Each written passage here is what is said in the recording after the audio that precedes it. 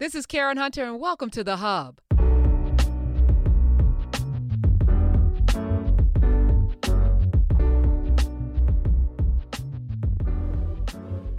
All right, welcome. Yes, we are here.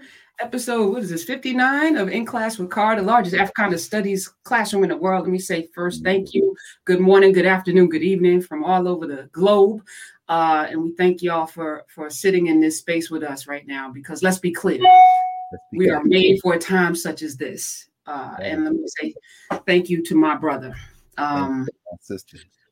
I wanted to, yesterday, we both teach, and I have a class, writing class, and one of my students is doing a blog. She identifies herself as a white woman, and she was raised in a town in New York that was founded to be all white. And so she was raised in this town, and there are many, many towns like it. After World War II, this government set up different spaces, gave, grants and other funding for people to set up their towns. And she said she didn't know until she went to college. She took an African American Studies course, and she knew the name because it's the name of her town. And she was like, oh, what else don't I know? They never taught me this in school. Wow. So she's doing a blog where she's inviting other white folk to come and talk about what they don't know. And she's angry. She's angry at her parents. She's angry at her school. She's angry at for not educating her. And I'm encouraged, because I feel like there may be a whole lot of other people out there who are also like disillusioned by what we have been taught or not taught. And then I wake up yesterday to this caucus that is founded in, what do they call it? Not Aryan principles, but Anglo-Saxon, like, what is that? So I wanted to talk about that, because you also made me finish watching, or I'm all caught up on The Falcon, and I call it The White Soldier, but it's The Winter Soldier with Disney Plus. And Carl Lumbly, the great Carl Lumbly, an amazing. Again, for the people in the back of the universe, the great Carl Lumbly. The great Carl Lumbly asked a question of Anthony Mackie Falcon character. Well, he didn't ask a question. He said, America will never allow for a Black Captain America, and any Black man that would accept it, I question him, or something to that effect. Like, I question the judgment, or I question the spirit, and I wanted to write it down. But the essence of it is, any Black man that would accept. Did you write it down, or did you remember it? Because I know you. They would never let a Black man be Captain America, and even if they did, no self-respecting Black man would ever want to be. That's what Carl Lumbly told Anthony Mackie sitting on that couch in New York City. I know that, you're a comic book aficionado. I am not, but I watch a lot of television, and I love these Marvel and Star Trek and Star Wars, and I love all of it. I watch all of it.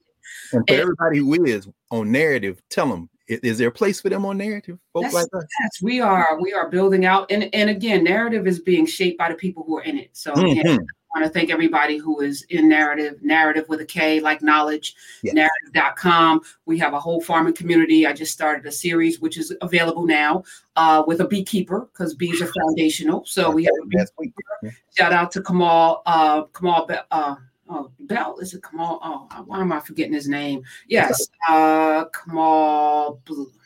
His name is Kamal, and he's in North Carolina, and he's one of the co-founders of Sankofa Farms. And just an amazing, he and his family own this farm. They're on that land, and they're giving us a 101 in beekeeping. And I'm looking forward to this. We also will be starting a hieroglyphic lesson with your brother, Dr. Mario Beatty. Finest teacher of Egyptian language in the world. He just did a paper last weekend on Akhenaten that he's the first African-American to present at the International Conference of Egyptologists, which was held in Rhodes, Greece, a number of years ago, and he's going to be presenting at the American Council for Research on Egypt, which is like one of the huge global pieces on Akhenaten. He's getting ready to blow their minds on Akhenaten. He has reread the glyphs and all the architecture, and he's getting ready to go in there. Is this your table? Let me just go ahead and toss it. And he's gonna dare anybody to challenge his research. So that's who y'all gonna be learning from. You take glyphs. So, next month we got a genealogy person that's coming in. it's again, brick by brick, this pyramid is being erected. And the importance of it is that the lack of knowledge, we talked last week a little bit about exterminate all the brutes. I'm now finished with it. And, I'm like, I'm learning. And then, we had a brief chat and you're like, but here we go again. Here we go again. How did they let this happen? How did they let this man do, Mr. Peck, do this, Raoul Peck, this so triggering, amazing documentary? And then I stumbled upon in episode 3, the Herero people, because, of course, the Germans, found their final solution in America through our Jim Crow laws. They crafted the Nuremberg laws. And I thought there was a section in World War I think the Rhinebeck or the Rheindorf section in Germany, where mixed race children left over from World War I is where they first started the final solution. But then they took us to the continent of Africa in episode 3, where they really perfected the concentration camps and exterminating people. That's right. Before they brought it over to see how it would work with the Jews in Germany.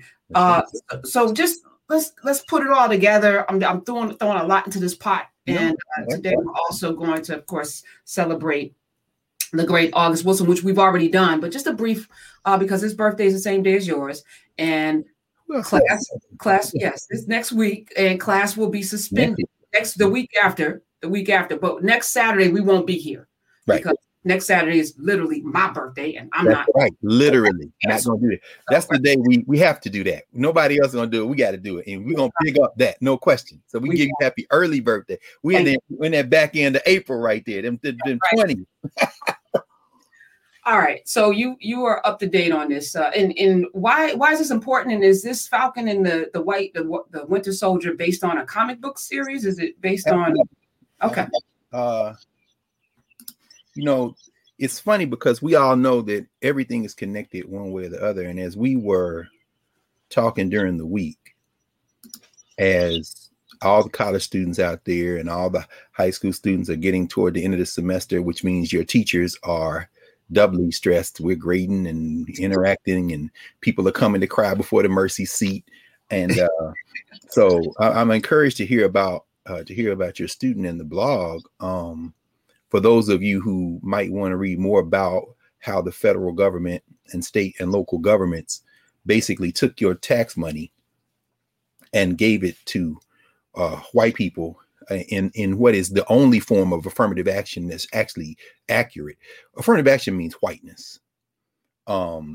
As Immortal Technique in them said in one of his remixed songs, what people call affirmative action is a pathetic gesture toward reparations, but real affirmative action is whiteness. It's weaponized identity, weaponized whiteness, affirmative action. And in this case, veterans, for example, who got the GI Bill, who could use federal resources to finance their mortgages, lower no interest mortgages, and who, they were able to use that financing to move into all white settlements, all white newly constructed little villages and hamlets, from which Black veterans could not use their benefits because the segregation laws were in place. What's his name? Ira Katz Nelson, the sociologist, has written a couple of very good books. The one that kind of gets into the place like the Levitt towns of the world. I don't know if that was the place, but that's one of the more famous names that we hear. He wrote a book called When Affirmative Action Was White, which is a great title, except, affirmative action mean whiteness. So, I get it. And then he wrote another book that kind of takes it back to the preceding decades and empties it forward, called Fear Itself, because we see that the same attitude in the GI Bill, we see that applied across federal agencies. So while Franklin Roosevelt enters American social structure memory as a hero, and in many ways should be looked at in some ways as a hero, as a heroic figure in terms of trying to redistribute some resources, not enough. In fact, he himself said, I'm basically saving capitalism with socialism, because people say I'm not a socialist. Well, guess who is a socialist? Jeff Bezos, Guess who is a socialist? The people who own Oracle. Guess who is a socialist? All those tech billionaires, some of them newly made during this plague, and some of them who have exponentially increased their wealth. By that I mean they get public resources. They don't pay taxes. Zoom ain't pay no taxes during this year. Neither did Amazon. So what is that but socialism? Because they still consume public services, fire, water, police. So anyway, Katznelson kind of traces how those programs that came into existence during the New Deal also had a deeply racist and racial structure involved. And that's in his book, Fear Itself. So I'm glad to hear that this young lady is interrogating her own upbringing and past and using the momentum of memory, the momentum of history, using study to be able to do that. So yeah, we're in that season now. This is the season of, and so watching, watching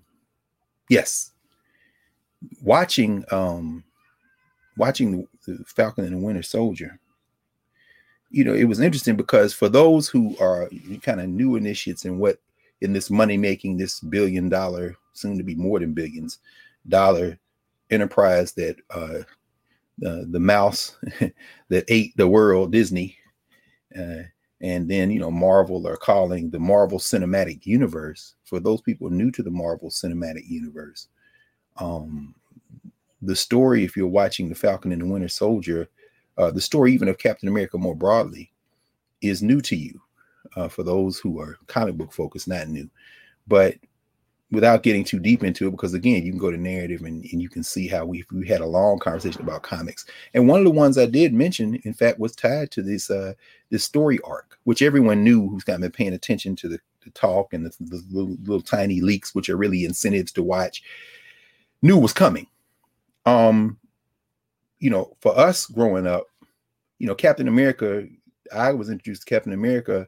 In fact, I was introduced to Captain America by the Avengers, and which, if y'all remember, we talked about comic books in one of our episodes. Talked about, I bought the Avengers because in the Avengers Defenders War, this is like 1973. I'm in a comic book store, and I had bought an Archie comic taken back to around the corner, and my pop was like, "He fun spending money on them funny books," and I was like, "I don't really want this Archie comic." I went back and went to the little tower, and I saw the Avengers. I opened it up. They fighting the Defenders. They in the middle of the Avengers Defenders War, and I realized now these are sequential stories. You don't just buy one book. You gotta get what came before it, what came after it. And I'm flipping through, and I see the Black Panther. I'm like, "Oh yeah, I want this one. Can I switch?" And the brother who owned the store, Brother Neely, now an ancestor, says, "Yeah, I don't care as long as you." So I switched it out, and that's what started me. But in following Captain America, and then realizing that these stories are interconnected to these other books, Iron Man, Captain America, Tales to Astonish, you name it, I realized, in looking for Black Panther, he had Jungle Action. That was terrible name, right? But I mean, that was his book for a while. So I'm like, okay. I found Captain America, but by then Captain America had a partner he was working with named the Falcon. I'm a little black boy. I'm looking for black people. I found Black Panther, found the Falcon, then I found Luke Cage. Oh, so I'm looking for these black people. And of course, then you find Misty Knight, then you find a few of the blacks, and shortly thereafter, Storm appears as they reboot the X-Men. But I want to mention the Falcon in what we see in the Falcon and the Winter Soldier. White soldier, indeed, that's true. Let me this of course is my brother Todd Burrows. Y'all seen this book a couple of times, Marvel's Black Panther. This to me is the best volume on Black Panther. Todd Burrows, who's a professor at in Newark. Oh my goodness. Seton Hall. Seton Hall. He's a Jersey native, Newark guy. He asked me to write the afterword to it. He asked McConaughey Thumber to write the forward and me to write the afterward. And I was just, pleased. I was very happy to do that because we're comic book heads. So let me just read to you so to set the context for the Falcon. If you all watched the Falcon and the Winter Soldier, this last episode that they released at the end of this week, then you know what I'm about to say. I said that same year I discovered him in the Avengers, meaning Black Panther, 1973. Panther got to play solo in his own book, beginning with issue number 5 of Jungle Action. 20 cents, 20 cents. Man, 20 cents bought me T'Challa's fight against the man-ape, which, my God, I hope we don't see the man-ape in these Marvel movies. Come on, y'all. Because you get this thing about the changing same. The stereotypes never go away. They just try to make them more palpable. Y'all pay attention. The more you know, the more you recognize when they have brought back a stereotype. But at any rate, I also became a Captain America fan only 4 short years after the Falcon had joined Cap as a partner / sidekick. I thrilled at the October 1973 Captain America and the Falcon number 171, which actually began the story arc in 170, the issue in which Black Panther designed the Falcon's wings, creating the first Pan-African comic book hero relationship. Shortly thereafter, I started buying Luke Cage, Hero for Hire, the second African-American hero in the Marvel Universe. I was going to stop there, but let me read the next sentence because it's pertinent to what we saw in this story arc in the Falcon and the Winter Soldier. I did not know then that the Black arts movement influenced Billy Graham drew for both that series and Jungle Action. While Graham was the first Black illustrator to work on those books, there were no Black writers in those early days. Then they go on and talk about the Black writers that came after him, Priest, Reginald Hudlin, and all them, Christopher Priest. Some of y'all comic book fans know what I'm talking about. Now, why is that important? If you caught what I wrote, at the end of episode 5, spoiler alert, so mute and then give us about 60 seconds and you can unmute if you're watching. But if you don't, it doesn't matter. If you know the comic books, you know what was going to happen. The psychopath that they gave the Captain America's shield to, John Walker, who will eventually in comics turn into U.S. agent, which is the Ultraman. He might be a member of that Klan caucus that Marjorie Taylor Greene and them started. I mean, country, it's my country, America first, America first, America first caucus. One easy next short step to blood and soil, which is some Nazi stuff. We're going to tie all this together in a minute. All of this. Jews will not replace us. Yeah, all them chants from Charlottesville coming straight out of Nazi Germany, and they practiced on the Africans in German Southwest Africa. But we get there. We're going to tie all this together. So yeah, John Walker, the Captain America who out here killing people in the streets and all this kind of thing, with the shield, got blood on the shield, all this kind of thing. He ripped the Falcon's wings off. And people are like, oh my God. I'm saying, nah, that's the setup. Because see, Steve Rogers is an old man in the Marvel Cinematic Universe. It happens in the comics too, but not in the sequence that we're about to talk about. T'Challa, because our brother Chad Boseman is an ancestor, has transitioned. So you don't bring him on screen. You do bring the sister in. Is it Florence Nwaba, I think, who plays Ayo? You bring in the Dora Milaje. They come in to get the boy Zemo. Yeah, because he owes us, right? Remember, he killed T'Challa's father, if y'all remember Captain America Civil War, which was the movie where they introduced Black Panther into the Marvel Cinematic Universe. And so in the comics, Captain America knows Black Panther Captain America knows Black Panther because Black Panther's father knew Captain America back in the day. The story of Captain America starts in the 1940s. They're fighting World War II. They're fighting the Nazis. Steve Rogers wants to sign up. He's a little skinny dude from Brooklyn. He ain't got no muscle. He's too short. He can't really get. So he volunteers for this experiment. They shoot him up with this serum and he grows into Captain America. Boom. It's like, bam. Now they put the uniform on him. He over there fighting Nazis or whatever. Well, there's a backstory where he ends up in Africa because, the Germans were fighting in Africa. I'm talking about the Nazis, not even these clowns who were down in German Southwest Africa in 1904 to 1908, which is where the attempted genocide of the Herero people and the Navajo people take place that Raoul Peck talks about in Exterminate All the Brutes. But Captain America is dropped in Africa and he's dropped into Wakanda. He's chasing Nazis. So Captain America chasing these Nazis, Reginald Hudlin does a beautiful storyline this when Hudlin was writing the Black Panther book. You see, because here's the thing about Wakanda. When you come into Wakanda, they don't give you no warning. You weren't supposed to come over here. Everybody know you don't come over here. So they basically just kill you and then maybe leave one person alive to go tell other people, didn't we tell y'all not to come over here? So the Nazis gonna come in looking for gold. The Wakandans already done erased them white boys. So here come Cap looking to fight Nazis. No, who does he encounter? T'Challa's father, who beats his ass, ropes him over the shoulder, dumps him out, and says, man, I'll come back over here mess with me. So Captain America, shortly thereafter, of course, with his young sidekick, Bucky Barnes, that's the Winter Soldier, after there's an explosion and they're trying to defuse a bomb on a plane near the end of the war, this final mission. and there's an explosion. The plane explodes. Both of them go flying into the water, into the ice. This is the crazy story, right? Captain America's in the ice for decades until Iron Man and them find him, and at the beginning of the Avengers, and that's when they thaw him out. And that's how come he's still young in the 60s and 70s. He's been in the ice for 20-some years. In the real world, Captain America was a comic book that was published. So people follow because he's beating up the Nazis. You know, the same kind of thing with Superman. Superman beating up Hitler, this kind of thing. These are comic books, you know, propaganda as you're in the war effort. So they bring Captain America back. Marvel Comics does in the 60s, and that's how they tell the story. Now, what he didn't know, Captain America, was he thought Bucky died. Bucky went into the ice too, but who pulls him out is the other side. The rogue German scientists, all this, they come up with some crazy stuff. And then the Russians, he ends up with the Russians, because now see what the comic books are doing. They're propaganda for the nation states. And yeah, that's right. That's right, Kareem. Kareem reminded me. Yeah, M'Baku is the man ape. So our brother Wilson Duke, the Trini cat who's playing, we are vegetarians. The one who ends up saving T'Challa and them, that's the dude in the comics who becomes the man ape. Because remember, Jabari tribe ain't really trying to hang with Wakanda.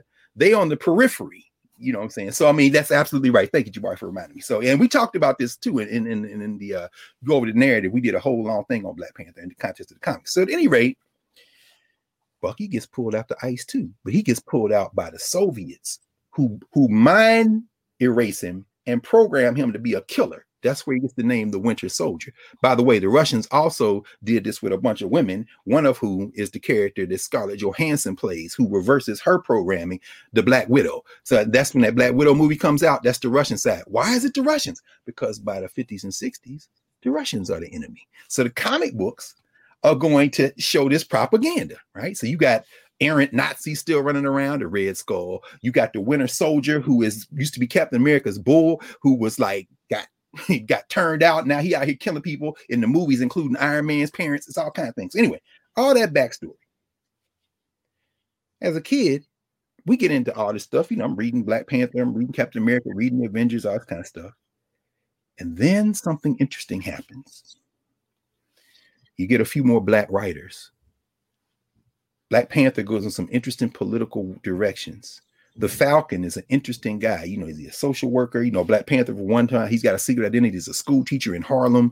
You know, Luke Cage is a cat that busts out of prison. So it's a class kind of some interesting class conversations going on. And so as the comics move into a new era, the 1980s and 90s, you've got some interesting things going on. And we talked about all this stuff again. I'm not going to go over this again because we're just talking about this little piece in the larger context of Karen, what you laid out, Prof, in terms of the field of things we're putting together. So let me just get to the point with Panther. Interestingly enough, because y'all know, in fact, let's apply our common sense. You ain't got to read no comic books to this. You just got to know a little something about being Black in the world. If they shot a white man with a serum to make him a superhero, don't you think they tested it to see would it work before? You don't think they tested it on white boys, do you? Or white girls, do you? No, if you watched episode 3 of Exterminate All the Brutes, then you are familiar with how human experimentation starts. It starts on the people who can't stop you.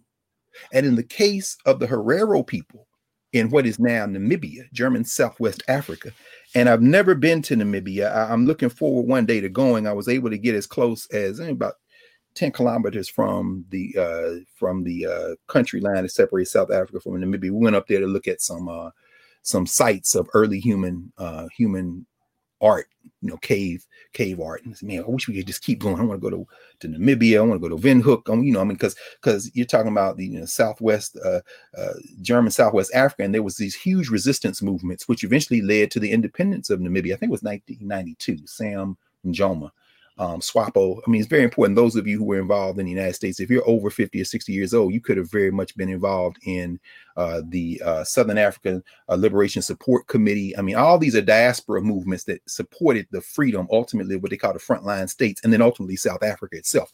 So it haven't been in Namibia yet, but it's famous because the Europeans did there what they did everywhere else. They landed, they looked around, they said, we're going to try to take all this stuff and let's exterminate all the brutes, right? So it's what happens with the Nahua people, and the Herero people is you lose as many as 100,000 people between like 1904 and 1908. These are cattle folk, the Herero. So they're basically pastoralists. And the Germans caught themselves signing treaties with them that they continue to violate. And then eventually they just turn on them and say, we're just going to wipe y'all out. And so there's a genocide. They put them in concentration camps. They experiment on them. One of the concentration camps is on an island off the coast of Southwest Africa.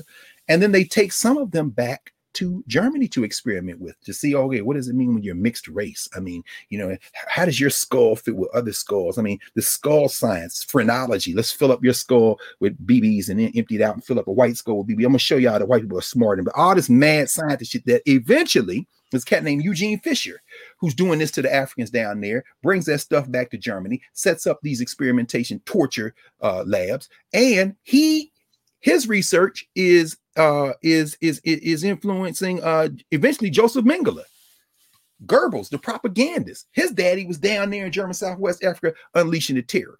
So you see, yes. You want to say something, Prof? Because I mean, you can talk about it for the context. I was just gonna say, and they had human zoos, so where they would grab these Africans, bring them to France and Germany, and put them in natural habitats. How about that? People could come and study them. And I was also, when I was watching this, they love to document their no question. They take pictures of their brutality and their inhumanity. They record it. Yeah. They love to film themselves being brutal with men holding up hands that they've just chopped off, and then positioning folk in these pictures. And there was one moment that was so poignant because, those Africans were brutes. They were animals to be in zoos like any other animal. There was one where the man is touching a black woman's hair and she's like, and they said in that moment, you see the humanity of this woman with her baby and she, like, get off of me. That's right. Because I'm conscious. I'm a conscious being, and I know what you're doing is wrong, and I don't speak your language, but you are an evil person, and I'm going to, So I just wanted to, even the human zoos, and there was a point where Truman, he said, when dealing with an animal, treat them like an animal. How about that? Oh no, Harry Truman was a buck cold racist. No question. Though you love Truman, y'all better back up. In fact, Prof, you may have heard the name. Some of y'all may have heard the name. You probably have heard the name Ota Benga, Ota Benga. So it wasn't just France. It wasn't just Germany. Y'all look up Ota Benga.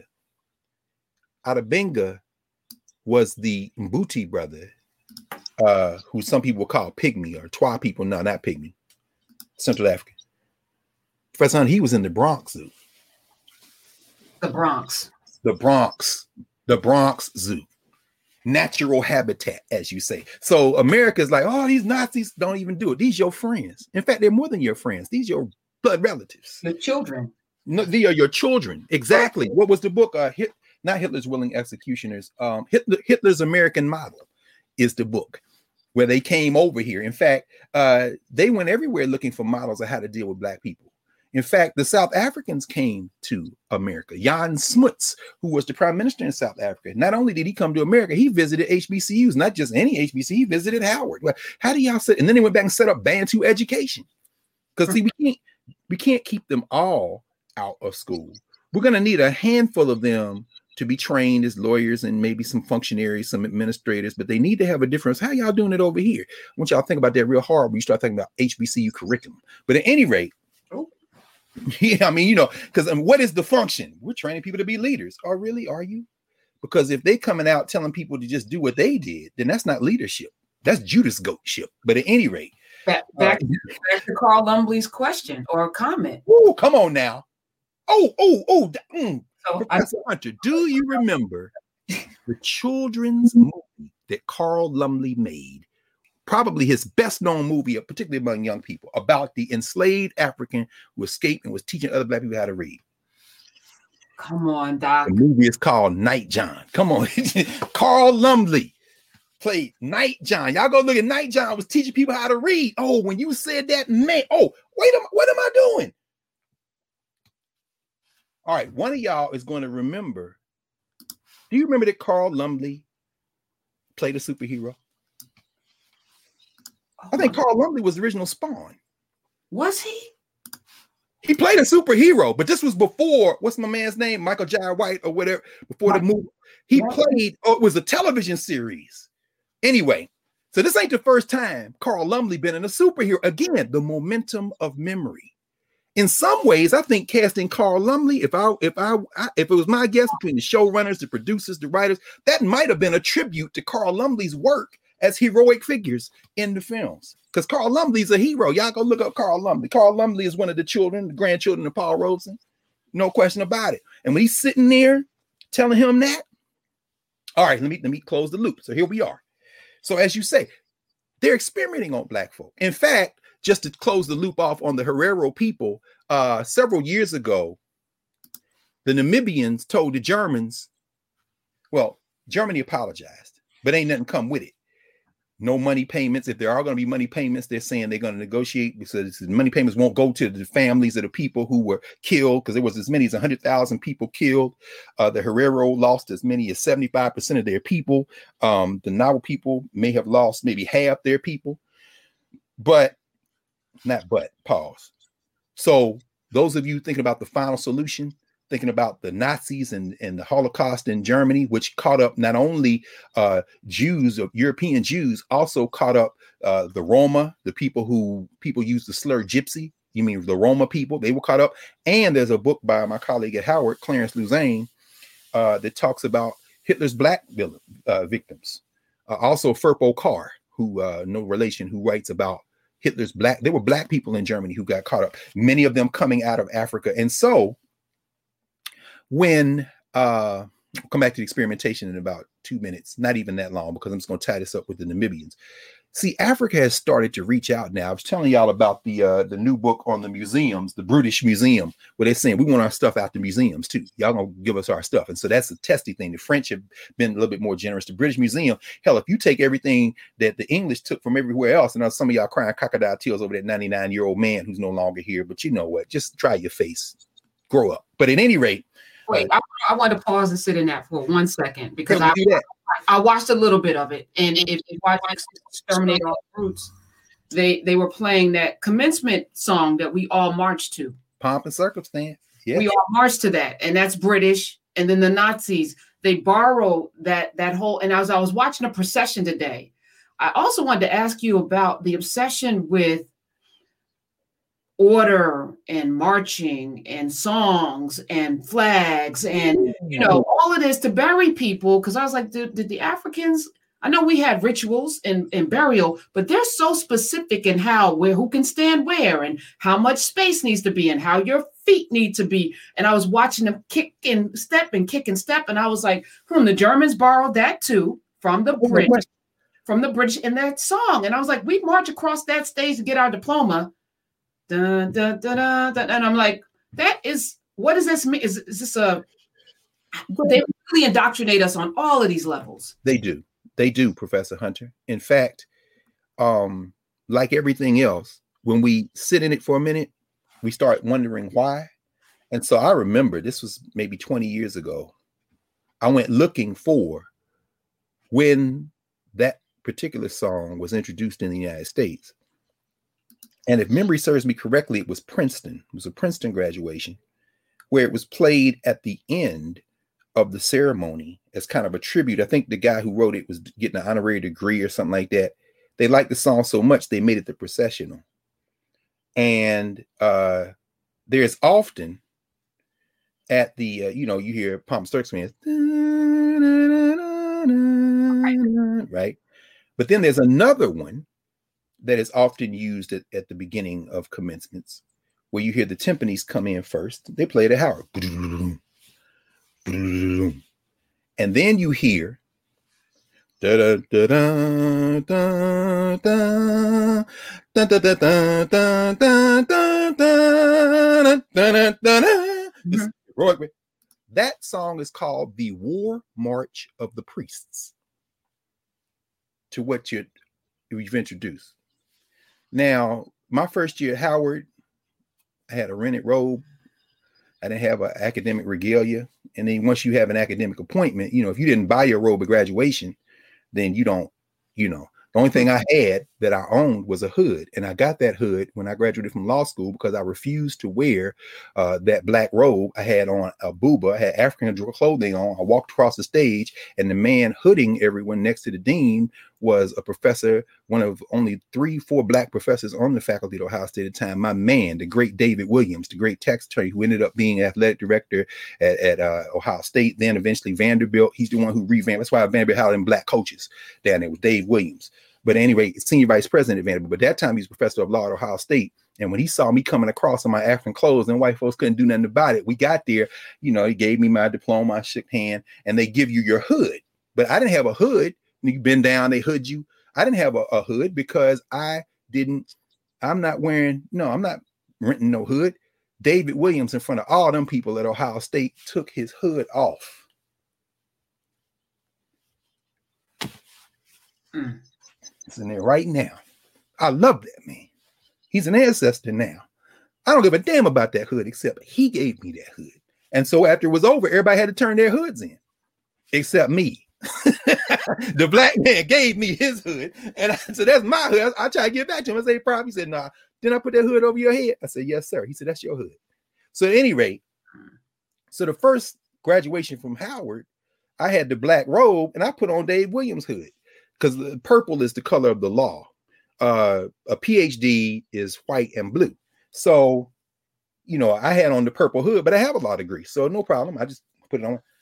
I ordered a full-scale new robe. Sister Betty Goodwin, a retiree of Howard, who orders all the robes for people who want robes. Now you're a faculty member. 21 years ago, she said, "You know, we gotta get you a robe." I said, "Yeah." I said, "But I'm not wearing no robe because your academic robe, your PhD robe, is the body of the robe is supposed to be the color of the school you got your PhD from.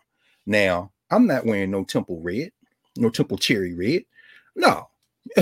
So she said, "Well, what you want?" I said, "Let's go," because I'm not from DC, DMV. I said, "Let's go." They got stores that sell African fabric, don't they? He said, "Yeah." So I took the train down. One day I wasn't teaching. Betty Goodwin picked me up at Union Station. We drove out to Maryland to a place with African fabric. I picked out a nice piece that I wanted. We sent it off, I guess Jostens or whoever makes the academic regalia. About 2 months later, I had the robe that I wear. It's full African cloth. Boy, you talk about politics and respectability. Some of them Howard Negroes said, "What school did you go to?" I said, "That's important. I went to Africa. That's the school I went to." Don't you see these colors? That's got the 3 stripes. It's got the hood. Everything else the same. In fact, anyway. My point is this, though. I set out to say this, and then I said, "You know what?" And I used to tell my students this all the time. I said, "You know when I know we're going to be a step closer to freedom? When we start commencement, everybody's seated, the faculty start marching in, and instead of them songs they play, we're going to have 50 drummers, 200 dancers, and we're going to come in, and maybe we'll have my man Babatunde Olatunji, the first song on his album Drums of Passion from 1960. This Nigerian who came with the Morehouse as Michael Olatunji got to America, found out the people in the diaspora wanted to be African. So he's like, "Oh no, I'm Babatunde Olatunji. I'm gonna use my Yoruba name." And he cut that song. And at first I said, "I will come in, and now we all gonna come in. We're gonna have them hot ass robes on. It's May. Why y'all out here in these hot monastic robes? Because like your master, we're gonna be dressed in African clothes. We're gonna come in. Aki wo wo, oloko ile, jo will be me dele, ili baba me, aki wo wo, oloko ile, oh sheo. You know what I mean? Let's do it. And everybody be dancing. They was like, "That ain't gonna happen." I said, "That's why I know you Negroes ain't free. Aki wo wo, take me home. Aka wo wo, take me home. Aki wo wo, take me to the home of my father. Thank you. Oh sheo, I mean, thank you. Oh go ile, oloko ile, the home, ile, my house. Take me home." Y'all ain't gonna do that. Because you ain't free. You know what you're going to march into? The War March of the Priests. Oh, you're a priest now, and it's War March. The reason you have the robe on,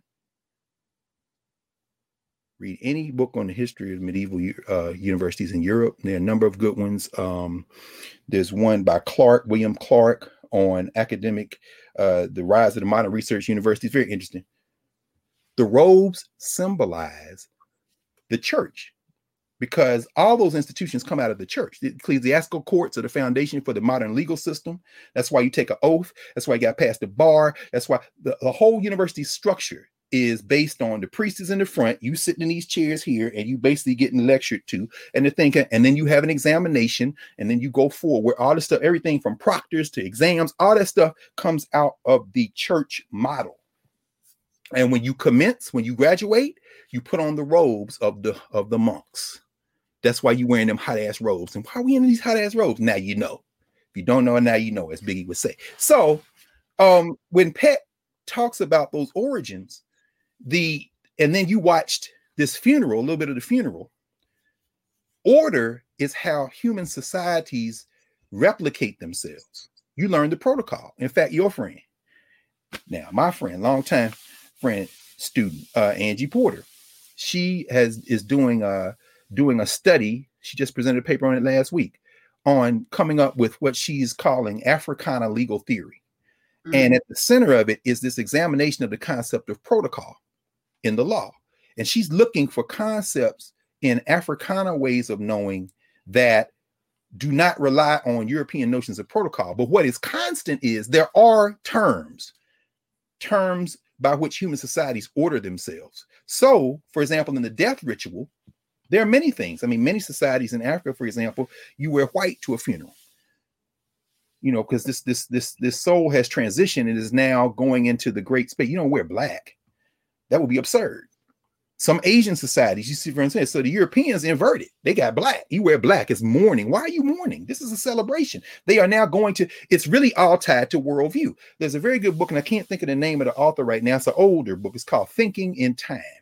Is it Thinking in Time? Oh, no. That's Bowler Johnson's book. Unwinding the Clock. There's another, I think it's called Moving in Time. It's an examination of how the martial foundations of many European cultures. By martial, I mean marital, meaning fighting, meaning war, meaning the war march of the priests. Wait a minute, priests are at war? Hell yeah. Don't you remember in Sunday school when they made y'all used to sing, onward Christian soldiers marching as to war with the cross of Jesus going on before. You 8 years old, don't realize you singing about the Crusades. And you better be damn glad that you weren't a child in the Crusades, because they had something called the Children's Crusade, where them white boys marched their children across. And when they got there, when they got to confront the Muslims, they sold them into slavery. Anyway, so yeah, I'll think about next time you gearing up to sing Onward Christian Soldiers. So the martial, the kind of fighting spirit in this Christianity, this expansionist, militaristic, it is in the way that the ordered logic of everything from music to ritual. So this precision marching. I was a drum major in the Hillsborough High School marching band. My junior year, for 2 years, my junior year, we had a band director who did the martial style, right? Though y'all know, flat foot, you play toward the stands, you move, and we were okay at it. She couldn't get me to do the martial style. I'm out front with the baton. But hey, I've been watching Tennessee State. My cousin's in them, so I'm high stepping. Everybody else, Mark, you can't stop. Well, you made me the drum major. What you gonna do? I'm still giving the directions. I'm still moving people around. And on Friday night, when we in the stadium, ain't nobody complaining. The next year is when we got Willie Moore, the brother, my man. Willie Moore changed the whole band style to the HBCU band style. Some of y'all know what I'm talking about. At them, those black high school bands where your band director came out of HBCU, Carver, George Washington Carver's all over the country. I'm thinking about the one in Tennessee, Booker T. Washington down in Atlanta. Y'all know them schools. Y'all talking about them high stepping schools in Texas and Florida, you know, where your band director went to Bethune or went to Texas Southern. And so, you know, that's when you see the stuff, right? Look at the two styles. I went to Ohio State for grad school and law school. They call them the best damn band in the land. It's core style. Then they put a little swag in it. And they're like, wow. Nah. The HBCU bands are also precision, but then they do the dance routine. Why? Because the precision can be used for different purposes. That whole marching, that stiff formation, that's the way military drills, because it's a martial cultural logic involved in that. So there's a fighting sense. You got to order people in precision because you're moving toward an objective, and that objective is often exterminate all the brutes. Exterminate all the brutes. Force for harm. So yes, So Philip, it's not any, you know, that's not unusual. But now one commonality, because we are all human, different. And that's the last one I'll say. We'll keep going, because again, Lumley ain't really left. Falcon and Winter Soldier not going anywhere. In fact, I'm about to tie all that to this. The where you put your ancestors is very important. Some cultures that are transitory, nomadic, you often see fire rituals. They'll just dispose of the body and send the physical form back where the spirit is going.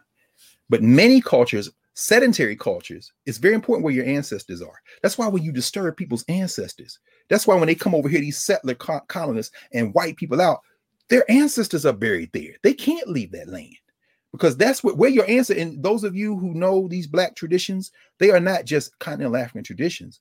They are global African traditions. So all y'all who are, if you're from the United States of America and you got people in the South and they got them little church cemeteries where your ancestors are, even if nobody's been put in there in the last 40, 50 years, some of y'all know about the ritual of washing the graves. My mother and failing it, and then my sister picked it up. You need to go down there, you make sure that those graves are clean. What they are, gleaming white. That lime, you take it, right? This is where my mother is buried. This is where my father is buried. This is where I want to come back and be buried. These are the places, your places. And Europeans do that. That's what Westminster Abbey. I mean, this is you put certain ancestors. The Louvre, for example, not the Louvre. The Pantheon in Paris. I've been to the Pantheon. Moliere. I mean, you put your philosophers. This is where they are. So if it's good enough for you, it's good enough for all other humans.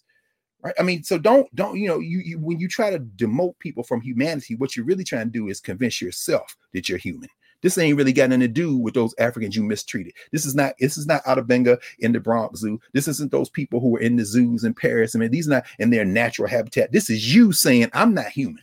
So I got to build my humanity by taking your humanity or making me over you. It's a sickness that must ultimately be eradicated. And when they are creating in the contemporary mythology, which is what comic books are, myth making, a Captain America, their leader, the Marvel equivalent of Superman, then they're going to enhance him with these performance enhancing drugs, the super soldier serum.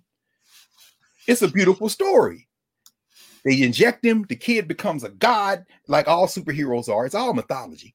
And then, he's a god representing truth, justice, and the American way. Oh, no, that's Superman, right? Who was an alien until he landed where? In Kansas. Go read Jerry Schuster and them, who were Jewish. It's a whole thing.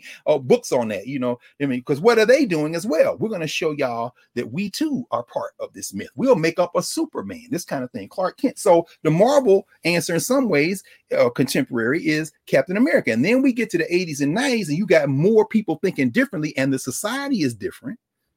Whereas the 40s, you got Superman, Captain America fighting the Nazis. Every once in a while, you get a little aberrant story in. For example, what's the guy's name? Marsden, Professor Marsden, he and his wife, they made a movie out of it. There's a book been written about it. Jill Lepore wrote a book on Wonder Woman. Wonder Woman, y'all want some history. Go back and read the history of Wonder Woman. You wonder why she got a lasso and dressed in a little tight, skinny outfit? It ain't got nothing to do with Amazons. It's got a whole lot to do with bondage and sexual innuendo. Go read the history. Because what she doing, she tying up men with the lasso. Oh, those first episodes, those first comics in Wonder Woman, the comic authority, man, you can't be. Look at this. There's a whole panel where she got this man tied up. Hell no. What are you thinking about? Anyway, so you get every once in a while, you get something slipped in. But this stuff is really propaganda in a lot of ways. By the 60s, the Russians are the enemies. So you got the Crimson Dynamo, you got Black Widow, you got, of course, Bucky, the Winter Soldier, he out here killing people, the agent for the Russians, the Red Skull, the old Nazi is lingering. Now you're in the 80s and 90s. Something's going to shift. Now, Carl Lumbly, who plays Isaiah Bradley in, what did I do with it? Yes. Who played Isaiah Bradley. When you're watching Falcon and the Winter Soldier, I think the first episode they see him, and then Sam comes back by itself. Because Sam and Bucky, the Winter Soldier, who has had his mind deprogrammed by the Africans. Remember the end of Captain America Civil War? Steve Rogers takes him to Wakanda and meets up with T'Challa, who is the son of the older Black Panther who beat Steve Rogers' ass before he went in the ice. So now him and the son have bonded, and he said, I got to bring Bucky somewhere because everybody looking for him, and I got to get this thing out of his mind. So they put him in a deep cryogenic sleep till they can work his mind out. And of course, we see in Falcon and Winter Soldier, the sister Io is like, I'm the one who helped you, got them death orders out of your head, whatever. So you're going to give me Zemo. I'm going to give you a couple of days to work it out, but then we coming to get Zemo, us and the sisters. So he's the Wakandans are the one that switched him to the guy he is now. So they go see Isaiah Bradley. Who is Isaiah Bradley? Well, here's the loop. Because Bucky takes Sam. Sam don't know it's an Isaiah Bradley. They come up in the house. The grandson out there like, no, he don't want to see y'all. Not a spoiler alert. Y'all go look up a young superhero called The Patriot. That's when I first found out about Isaiah Bradley. It wasn't in what I'm about to show you. It was in a panel in a comic when Steve Rogers was out chasing after these young kids. They end up being the Young Avengers. That's what they call them. And one of them is a black kid in a kind of red, white, and blue outfit. And he's chasing this kid. And eventually he catches up to him. And this young black kid, teenager, looks at him and say, man, you ain't no real Captain America. He said, what you talking about? He said, that ain't even your shield. That's my grandfather's shield.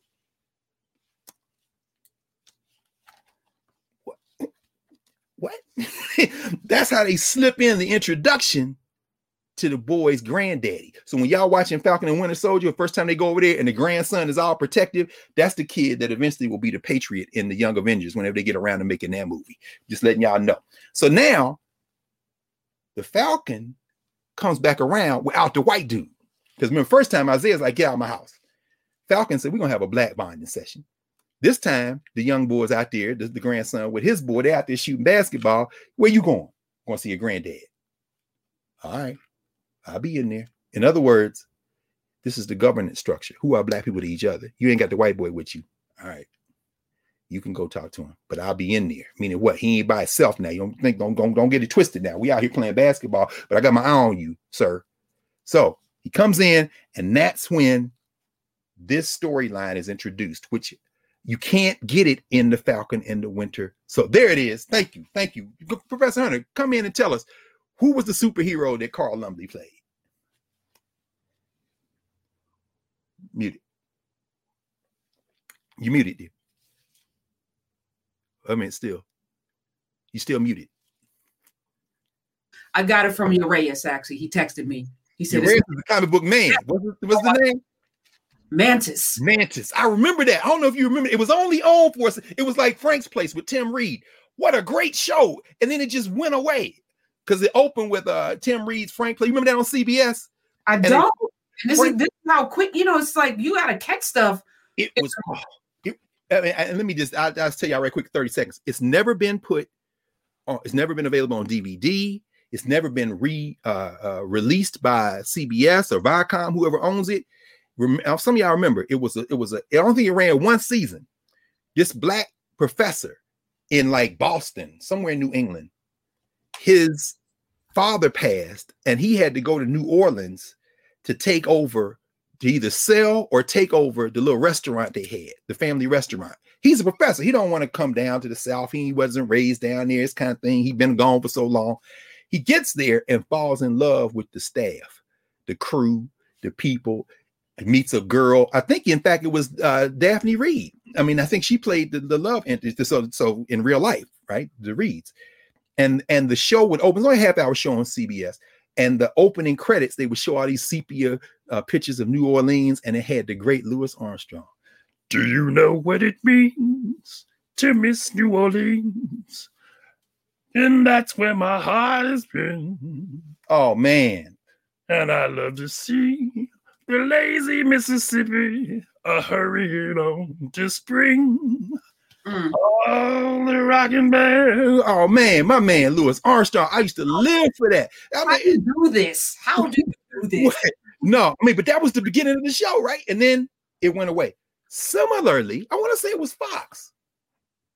Urias knows. Urias probably got the damn show somewhere taped somewhere. Urias is the man on the comic books. I'm saying, Carl Lumbly played Mantis. Yeah, I'm sorry. It wasn't what's the Spawn? Todd McFarlane. It was Mantis. That's right. And of course, black people, young black people, I don't know if it was a teenager then, but then Mantis, and then it was gone. Damn. So Carl Lumbly played a superhero before. So at any rate, so in Falcon and Winter Soldier, he comes in, he sits with the brother, they start talking, and Carl Lumbly, if you watch it, he gives you an intriguing storyline that ain't even the first letter in the first word, in the first sentence, in the first paragraph, in the first panel of the comic that tells the real story. What Carl Lumbly introduces is, before they shot up that white boy that y'all call Captain America, Steve Rogers, with that serum, they tried it out on all of us. Captain America is a result of the Tuskegee experiment, except they don't call it the Tuskegee experiment. They call it what we have called it, whether it happens to Herero in German Southwest, but they call it what now Namibia or back in Germany. Oh, by the way, one thing they did do though, these brothers and sisters in Namibia, this happened in the last 3-4 years.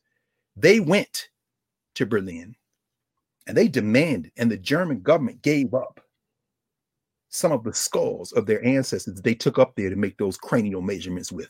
And so the Namibians received them there. Y'all go online, y'all can see how they, you're gonna give us our ancestors back because you took their heads up there. Are they good for cutting off? In fact, get Ngugi wa Thiong'o's book, Something Torn and New. I always have it around because I teach this book a lot.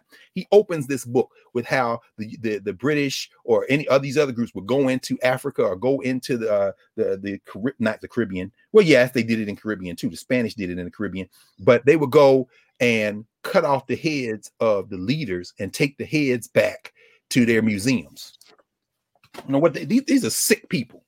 And their descendants are sick too for keeping that stuff up there. In the case of Sardie Bartman, they kept her body up there in France for years. The South Africans finally got her back. But the Herero people got some of those skulls back. But the Germans weren't just doing it to them. They got skulls from all over Southern Africa. And many of them are still there. There may be hundreds of skulls or more up there, but they got 25 of them back. So at any rate, what you see is that Isaiah Bradley is telling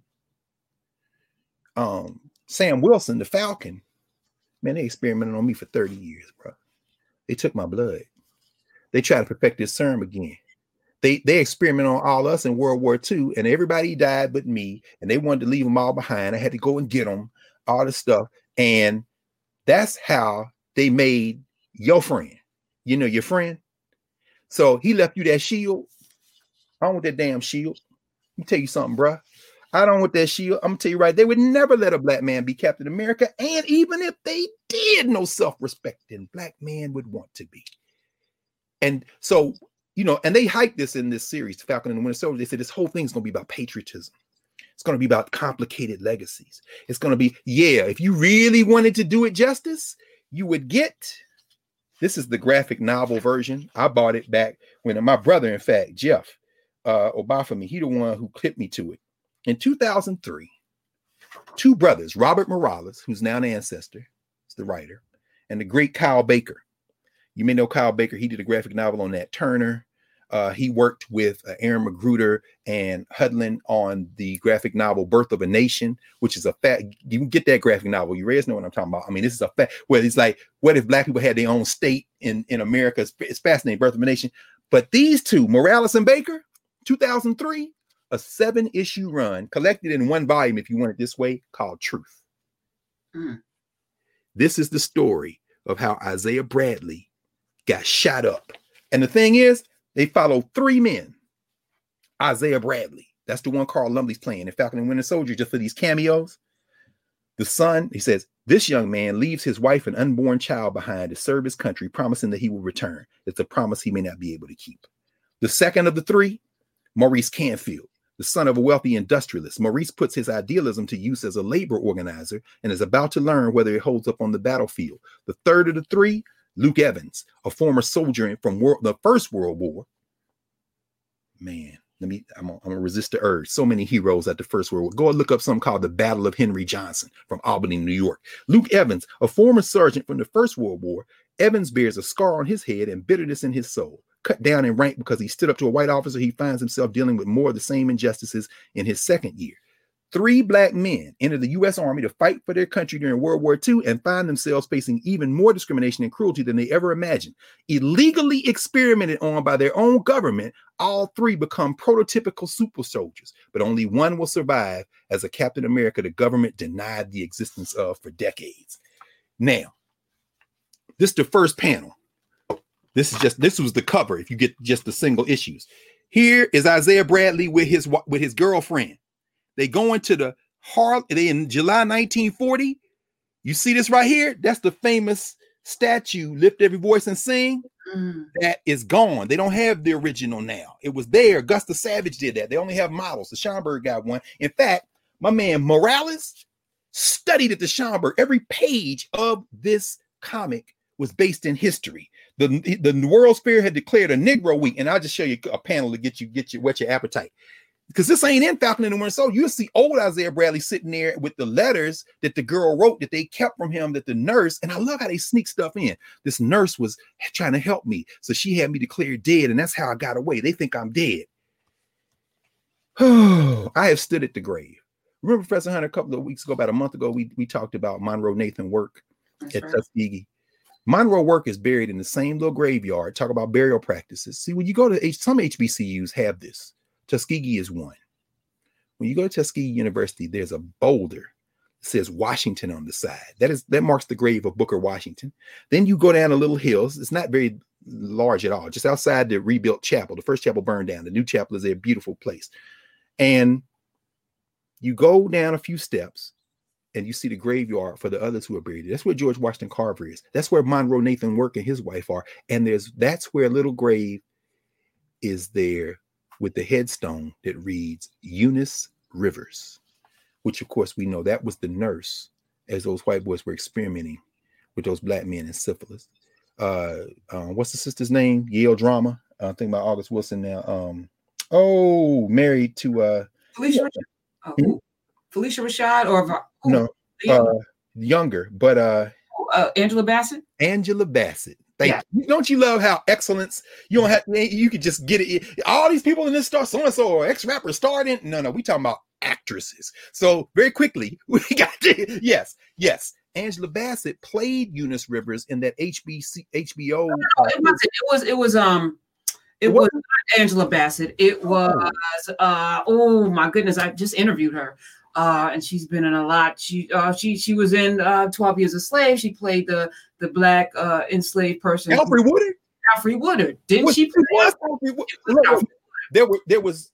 Oh my goodness! Now you got me thinking about. I thought it was Angela. Yeah, Angela Bassett played Rosa Parks. Yes, yeah. Alfred Woodard. Thank you. I think Fishburne was in Miss Evers' Boys too.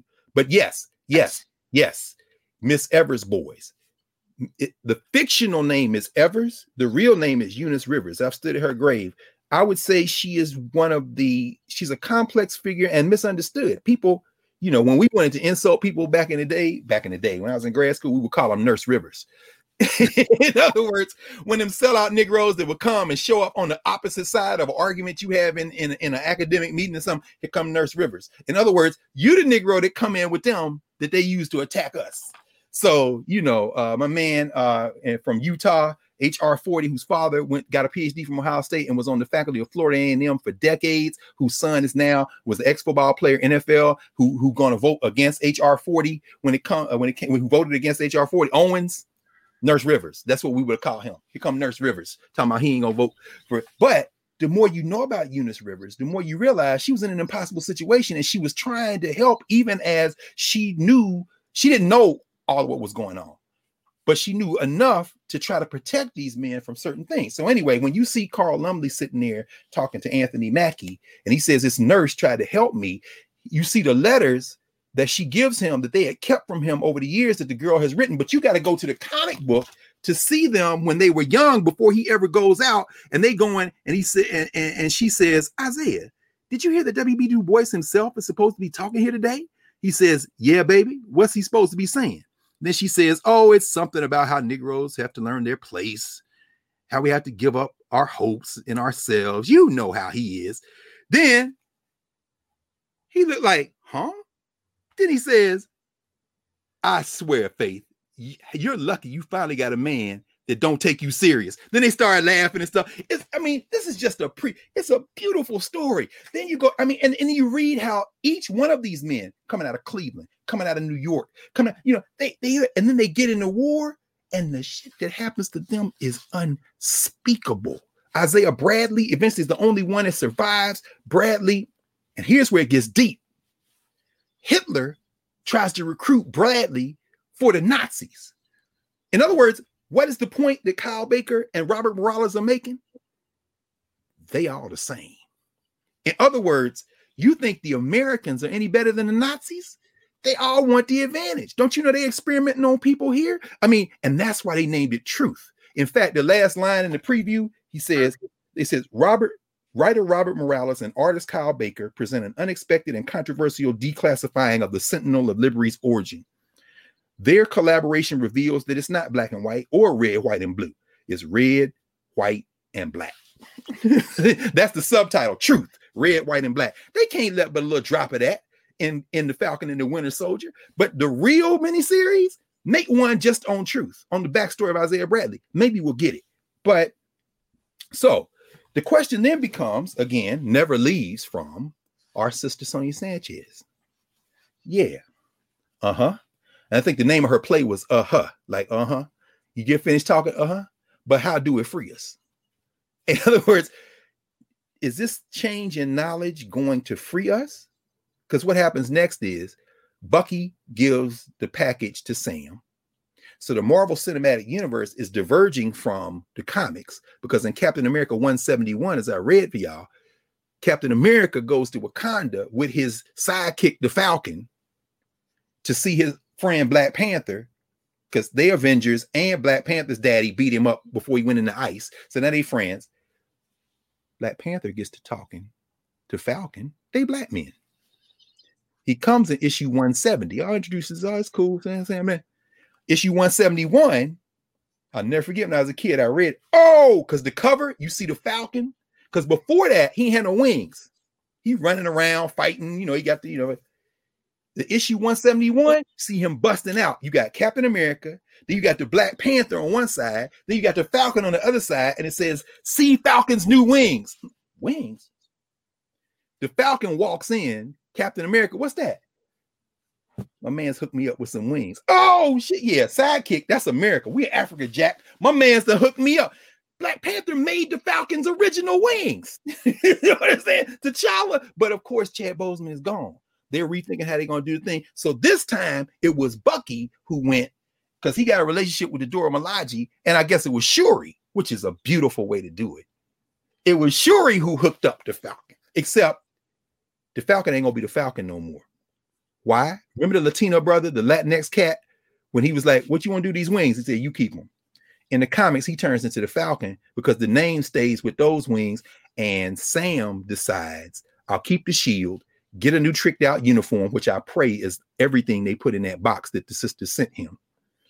And he'll be the new Captain America, because even though Baker and Morales are challenging the question of patriotism, it still reverts to the red, white, and blue at the end. So even though Carl Lumbly is like no self-respecting black man will want to be it, guess what? Self-respecting black man with his sister, and they fixed the boat and the community. Yeah, because ultimately, at the end of the day, you got to come home to the promise of America. In other words, that keep on with that abusive relationship, no matter how many times we punch you in the face in Brooklyn Heights, Minnesota. Every time we punch you in the face, 13-year-old boy in Chicago. Every time we punch you in the face, y'all scream, y'all argue, and then you say, but we're going to keep with the promise.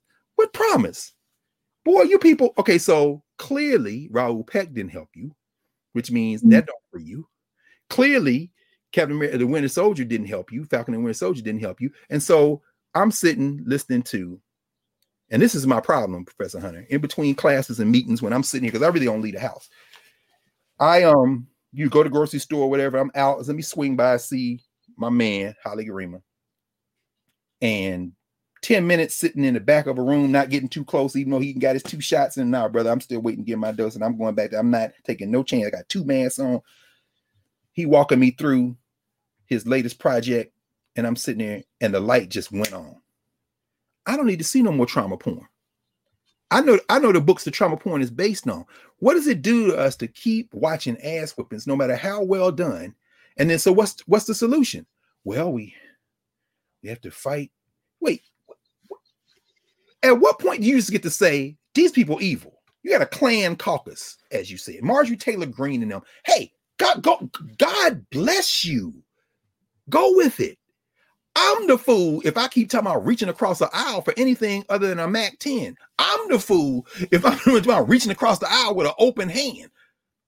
That's not on you. That's on me at this point, which means it's on every teacher. It's on every institution builder. It's on every momentum of memory keeper, because guess who also would not be reaching across the aisle? Everybody up to about our grandparents' generation, that they keep trying to make movies and re-narrate the history to make us think that they was all marching because they saw the flag and a tear rolled down their eye. And then they said, one of these days we're going to get that. Y'all better go read Jack Roosevelt. April 15th was Jackie Robinson Day. No, 16th. Yeah, 15th, Jackie Robinson Day. Jackie Robinson, and I Never Had It Made, his posthumously published autobiography said, I don't stand to salute the flag and I don't sing the anthem. At the time of my birth in Cairo, Georgia, and at this moment, I never had it made. That was a veteran, a Buffalo soldier, a man who was court-martialed because he wouldn't stand by the rules of segregation when he was in training, a man who they tried to use against Paul Robeson to testify against him. And then Jack Robinson said, if I had to do it again, I would not take that invitation. Y'all talking about Colin Kaepernick, they have whitewashed your immediate ancestors, Jack Roosevelt Robinson, whose wife is still alive, Rachel Robinson. Apparently, they got the funding now to go forward with the Jackie Robinson Museum there in New York. The sister who's the director, Roland Martin, interviewed her last week, and I got a chance to talk to her. She's from Pittsburgh. She's from Pittsburgh, where Roberto Clemente would not let them call him Bobby. These are the moments, those maroon moments. And she said, as a little girl, we used to ask my daddy, because we love Roberto Clemente, we were like, why you got to owe at the end of his name? He got to owe at the end of his name because he's a human being. And you ain't gonna put him in no damn linguistic zoo. You ain't gonna put him in no nominal zoo. Not his name, Bobby Roberto. So what did white sports writers in Pittsburgh do? Clemente is sullen. Clemente ain't gonna let y'all make his name into the equivalent of putting him in the zoo. Hell no. And guess what? Every time I hear Ms. Robinson, she calls him Jackie, but when she's really getting deep into memory, she says Jack. I don't call him Jackie. Jack Roosevelt Robinson. Name Jack. Y'all put that IE on in his name like y'all always giving black people pet names.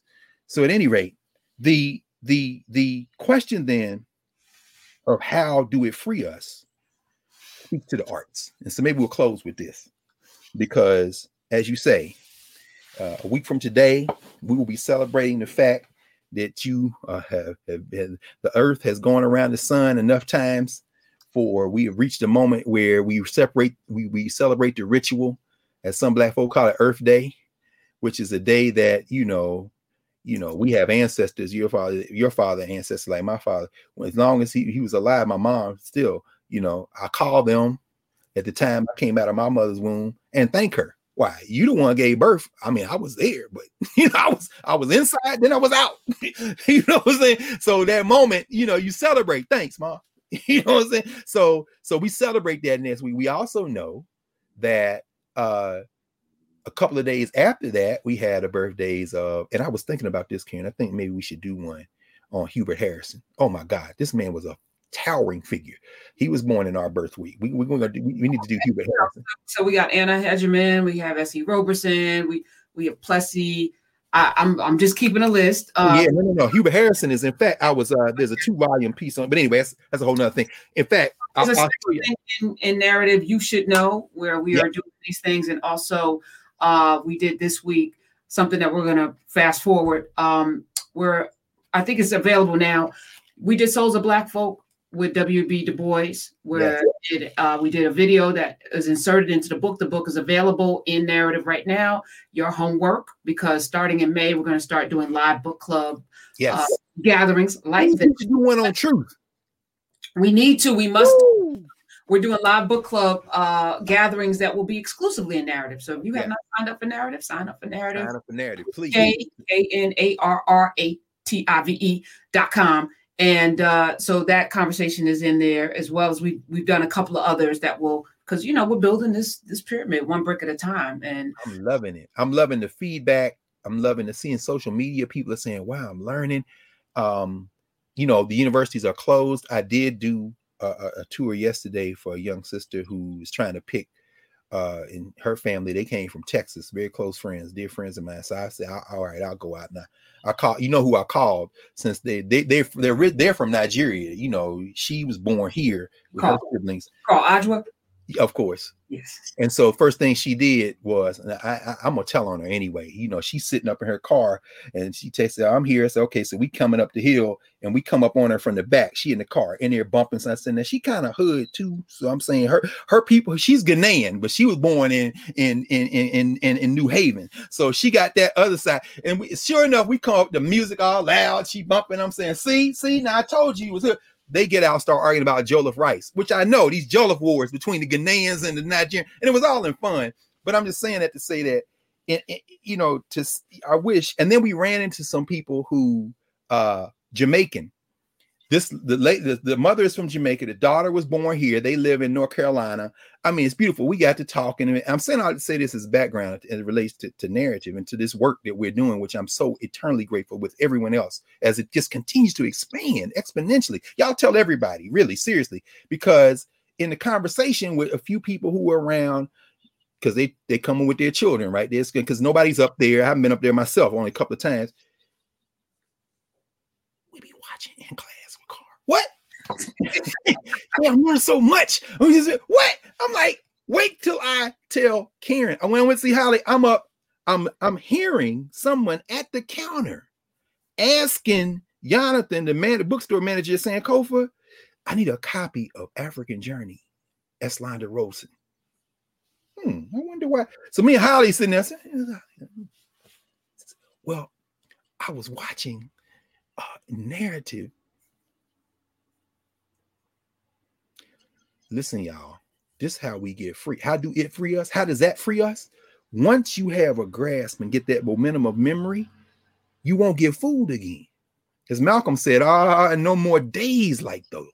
In other words, I see. So I know now how to direct my children not to do. We should have a book club. I'm gonna claim that. Because you know what Morales does? Because once this was published issue by issue, he soloed this. The many of the comic book folk, the heads, you know, the comic book heads, they were nervous. And then we don't want it. Why? Because it's going to diminish Steve Rogers. Y'all making about race, everything. Okay. But then, you know what Morales did? And Robert Morales, like I said, he made transition in 2013. The great science fiction writer, Samuel Delaney, said that he was shocked because he had asked Morales to be the executor of his estate, and he never dreamed that Morales would precede him in death. Kyle Baker was born in 1965, by the way. But Morales adds an appendix when they put the whole thing together, and he gives you the sources for everything. He said, y'all think I studied it's basically a bibliography for every issue of the comic. He's got Charles Drew. He's got Howard Odom. He's got Du Bois. He's got the Red Summer. He said, I first heard Red Summer at an address given by Paul Robeson Jr. in 1999. He's a New Yorker. He goes through all of the history. He's got the Nazis in here and the experimentation. Lucy Dawidowitz, the War Against the Jews. Telford Taylor, the Anatomy of the Nuremberg Trials. This is not just a comic book. These cats wrote a history book and then made Captain America the result of the Tuskegee experiment gloss. Anyway, I'm saying all that. Narrative. We are retelling. How do it free us? We must re-narrate. We must then get the momentum of memory. So I end with this. As I said, 2 days after the day that you came through your mother, after that beautiful divine union between mother and father, and came onto the planet to shape the way we think about everything and free ourselves, Professor Hunter. 2 days after that, in terms of the days of the month, earlier than in either of us in terms of years, Frederick Cottrell came on the planet in Pittsburgh, the man we know as August Wilson. And if y'all want to look at our conversation about August Wilson, we did it in the context of Chad Boseman. Yeah, and it was 42. Yes, 42. Thank you. Oh, that was 42? Episode 42. As in Jackie Robinson, which is where we first came to know Chad Boseman, 42. The number. I'm a Brooklyn boy. I was going to take some getting used to, right? Remember the soundtrack? Brooklyn, we go hard, Jay-Z, right? Which is actually, we talked about that in my hip hop class last week because we had class on Jackie Robinson Day, and I showed them several things. There was an Oriki from 1949. Another brother wrote the song, but it was made popular by Count Basie. Did you see Jackie Robinson hit that ball? Some of y'all did you see Jackie Robinson hit that ball? It was a hit. He hit it. Yeah. And that ain't all. He stole home. Yeah. Jackie's real gone. Look up. Did you see Jackie Robinson hit that ball? Black people, we be making songs to our heroes. They had the Joe Louis Blues. Those words were by Richard Wright, and the music was by Count Basie, and the recording, Black Eyed Peas ass cornbread, what makes you so strong? Cornbread said, I come from where Joe Louis was born. Paul Robeson, the Joe Louis Blues. I mean, so we keep mixing. I played the Jackie Robinson. Did you see Jack? And then, of course, who remixed it? Nat King Cole's daughter, Natalie. She did it for the Ken Burns baseball series. Did you see Jackie Robinson hit that ball? And then I said, but then you have earlier iterations. Remember Spike and Joie Lee collaboration, Crooklyn, and there was a soundtrack, and on the soundtrack they had Straight from Crooklyn, better known as Brooklyn. It begins with Robinson Waits, and they got the audio clip, Jackie Robinson playing baseball, because Ebbett Field is gone now. It's a housing project. It's a apartment building, right? And then the last one I played, of course, was the trailer for 42 with Chad Boseman. And then you see Brooklyn, Brooklyn, we go hard. I jack, I rob, I run. I am Jackie Robinson. I mean, Jay-Z. So it's like Jackie Robinson is a powerful trope, but to understand Jack Robinson beyond the myth making, understand Jack Robinson, the man. I don't stand for the flag and I don't sing the anthem. Read his posthumously published autobiography, I Never Had It Made. So narratives are important because narratives shape the way we see the world. And so, as I said, 2 days after, you came onto Earth is the date that August Wilson came onto Earth, and the date Hubert Harrison came onto Earth, and the date Coretta Scott King was born as well in Marion, Alabama. And August Wilson, who, went to the Carnegie Library because he was scared to tell his mom that he wasn't going to school no more, gave himself an education, read the 30 or 40 books in the Negro section of the library, gave in fact, 1999, he gave a talk, and the name of the talk was Feed Your Mind, which is why this children's book on August Wilson, which I recommend, is actually very good. This was the title of the story he gave, of the talk he gave at the Pittsburgh Carnegie Library in 1999. He called it Feed Your Mind because he said, this place fed my mind. A library card was my passport to everything. We're setting up a library card. So there's no substitute. You can't watch videos and get it. That's why on the narrative side, everything's annotated. Thank you all. It's narrated, and it's annotated. So the reason I wanted to end with Wilson, just with a word about him in the context of what we've been talking about today, is that. Wait, just make one small minor correction. Coretta Scott King, August Wilson, and Dr. Greg Carr all born on the 27th. Oh. 24th. Oh yeah, I was born on. Yeah, that's right. That's right. And not everything is annotated yet, even though all the videos are there, because we again are building this one brick at a time. And I got to jump in there and help with this annotation. I'm slow on it, but I'm getting there. No, it's all right. It's all right. But the other thing before you go in, I wanted to just pause on August Wilson because he was an autodidact. Yes, good. And I wanted, for everybody in here who's like, I can't believe I didn't learn this in college, or, where was this history when I was in school? And how come I didn't have teachers like this? This is your charge. We're all pretty much in this country of miseducation, which you and I just did the miseducation of the Negro. Yes. Oh, yes. Same format as but, as we all realize how we've been indoctrinated and miseducated, we have to do what August Wilson did. So, and if you can give us a little bit of a blueprint on how to become or how to educate yourself, because it's really not easy what he did to sit in that library and read everything. It's not. It's not. In fact, the only reason I'm looking down is because I remember when my father made transition, 2001, and September 2001. Wow. And I went. It was so funny because it was the day I taught at Howard, but I was taking the train. I was living in Philly. So when I got word, I got up, got dressed, caught the 42, to 30th Street Station, got on that 605 train, went to DC, got off, came to campus, taught my classes, got back on the train that night, came back, and then I went to Nashville because my father never missed a day of work. You understand? So the idea that I would just call down there and be like, Miss Rose, I'm not coming. Oh, hell no. My dad, what the hell's wrong with you, boy? I'm good. I'm started the journey on the other side. What you gonna come in and look in the face of where I used to be? Go to work. So I went to work, came back, and then of course set out to Nashville. And in writing the obituary, my brother and I, my sister, they putting things together. But I, not only did I take that as my responsibility, I took it as the honor as the oldest to draft the obituary. And we've all been in that ritual. I'm my God. I don't know if you did it. I imagine you probably did. You?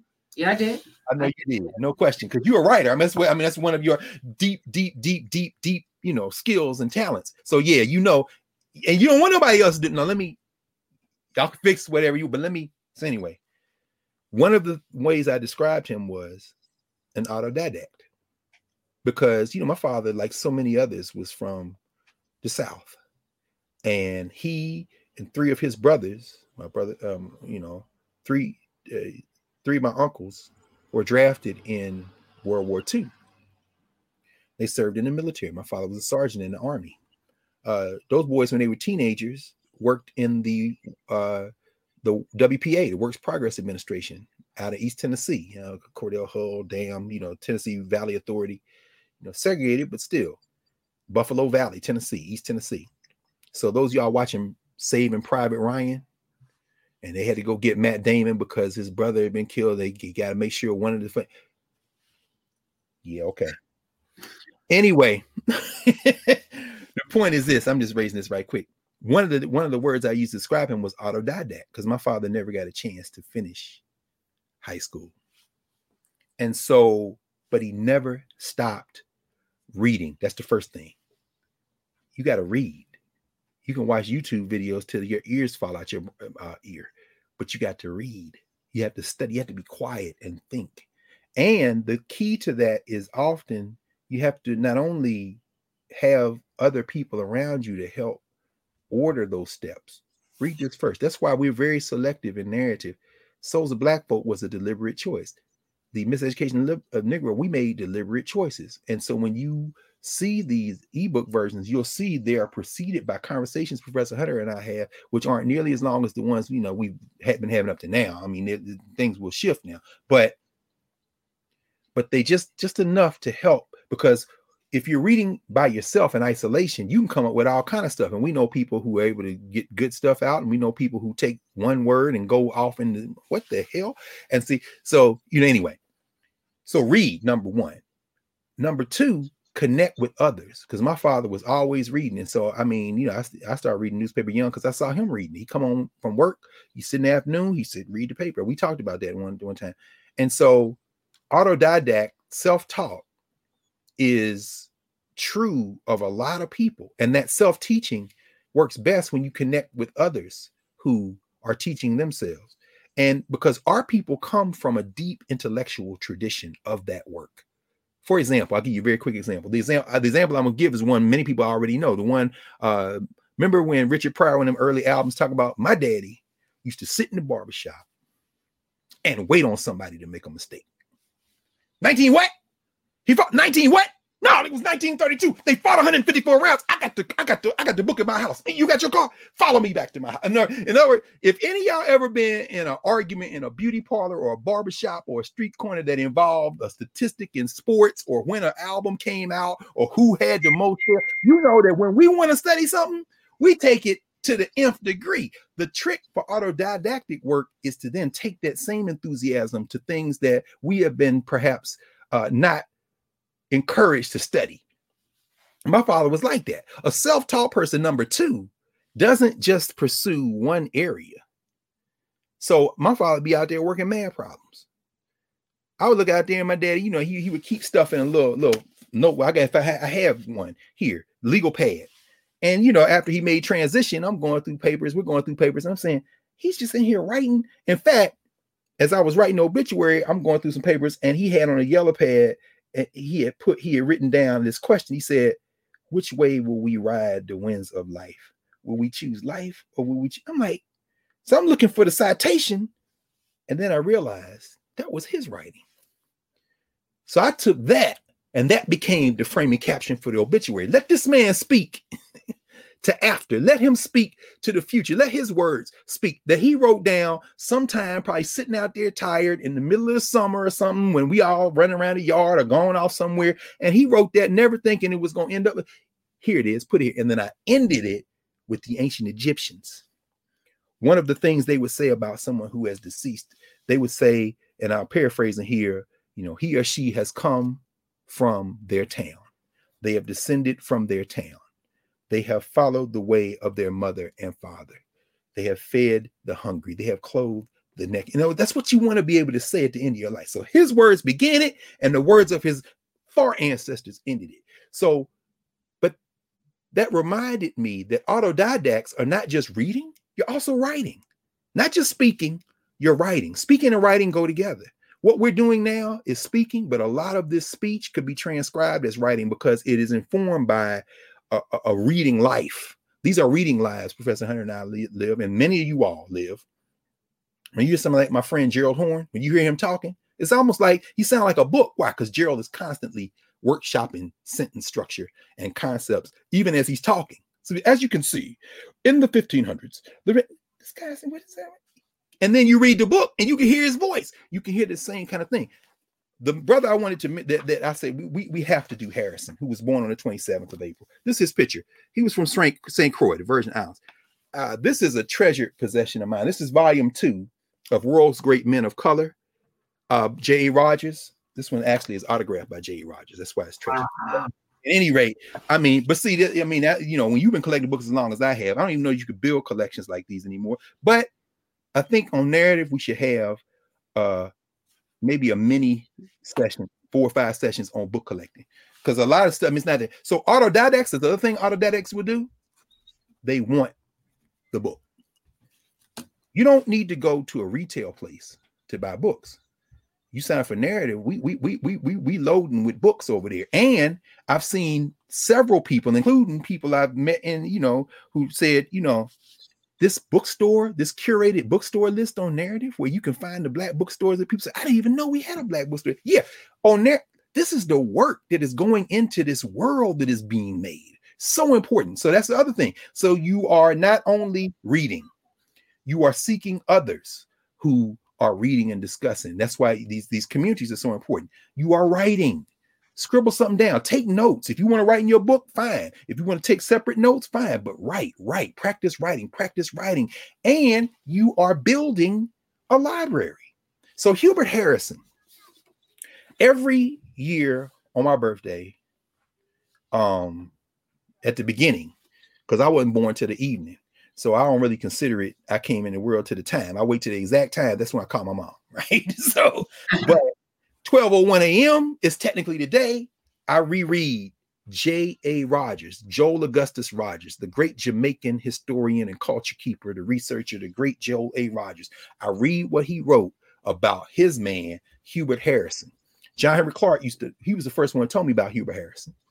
And so I went looking for him. Dr. Clark, did you know him? No, I didn't know him. But John Jackson, who was Dr. Clark's man in Harlem from South Carolina, and John Henry Clark was from Alabama, like Willis Huggins, who they both knew and loved. John Jackson knew him. In fact, John Jackson wrote a little pamphlet called Hubert Henry Harrison, the Black Socrates. I had never heard of Hubert Henry Harrison. So then I got World's Great Men of Color. J.A. Rogers was his friend. And J.A. Rogers, talk about autodidact. That's where I'm going. This is the first page of it. Since then, Hubert Harrison here. Since then, my friend Jeffrey Babcock Perry, Jeffrey B. Perry, has written 2 big telephone-sized book volumes of seriously, they're huge. 2-volume biography of Hubert Harrison. His papers are at Columbia University, among other places. Jeff Perry interviewed the family. Jeff Perry has spent his life as a labor organizer. He's not an academic as such, but the books, both Columbia University Press, I mean, high quality, excellent quality. Harrison has a couple of volumes of published stuff. When Africa Awakes, The Negro in the Nation. There's a whole nother story about how me and Charles Blockson got to know each other because I knew who Hubert Harrison was thanks to John Clark. And when Blockson came into his collection looking for a book, he asked the librarian, she didn't know the name. And I said, oh, Hubert Harrison, he only has 2. And Blockson looked at me and said, what you know about Hubert Harrison? And me and him been tight ever since, because it was like almost like if you say Hubert Harrison, that used to be like a password. Now people is chic now. People, oh, Hubert Harrison. Yeah, but it used to be people didn't know. This is what Jay Rogers says. He was born in 1883. He made transition in 1927. So Clark didn't get to New York till 1933, but his man Jackson knew him. He says that individuals of genuine worth and immense potentialities who dedicate their lives to the advancement of their fellow men are permitted to pass unrecognized and unrewarded from the scene, while others inferior to them in ability and altruism receive acclaim, wealth, and distinction is common. Yet it never ceases to shock all but the confirmed cynic. Those with a sense of right and wrong, of fitness and incongruity, whether they be wise men or fools, will forever feel that this ought not to be. And then Rogers goes on to say, I'm going to make sure y'all know who this man was. Hubert Harrison worked day jobs, various day jobs. He'd get home at night, eat, take a nap. Let's do this in narrative. Oh, we got to do the narrative. Yeah.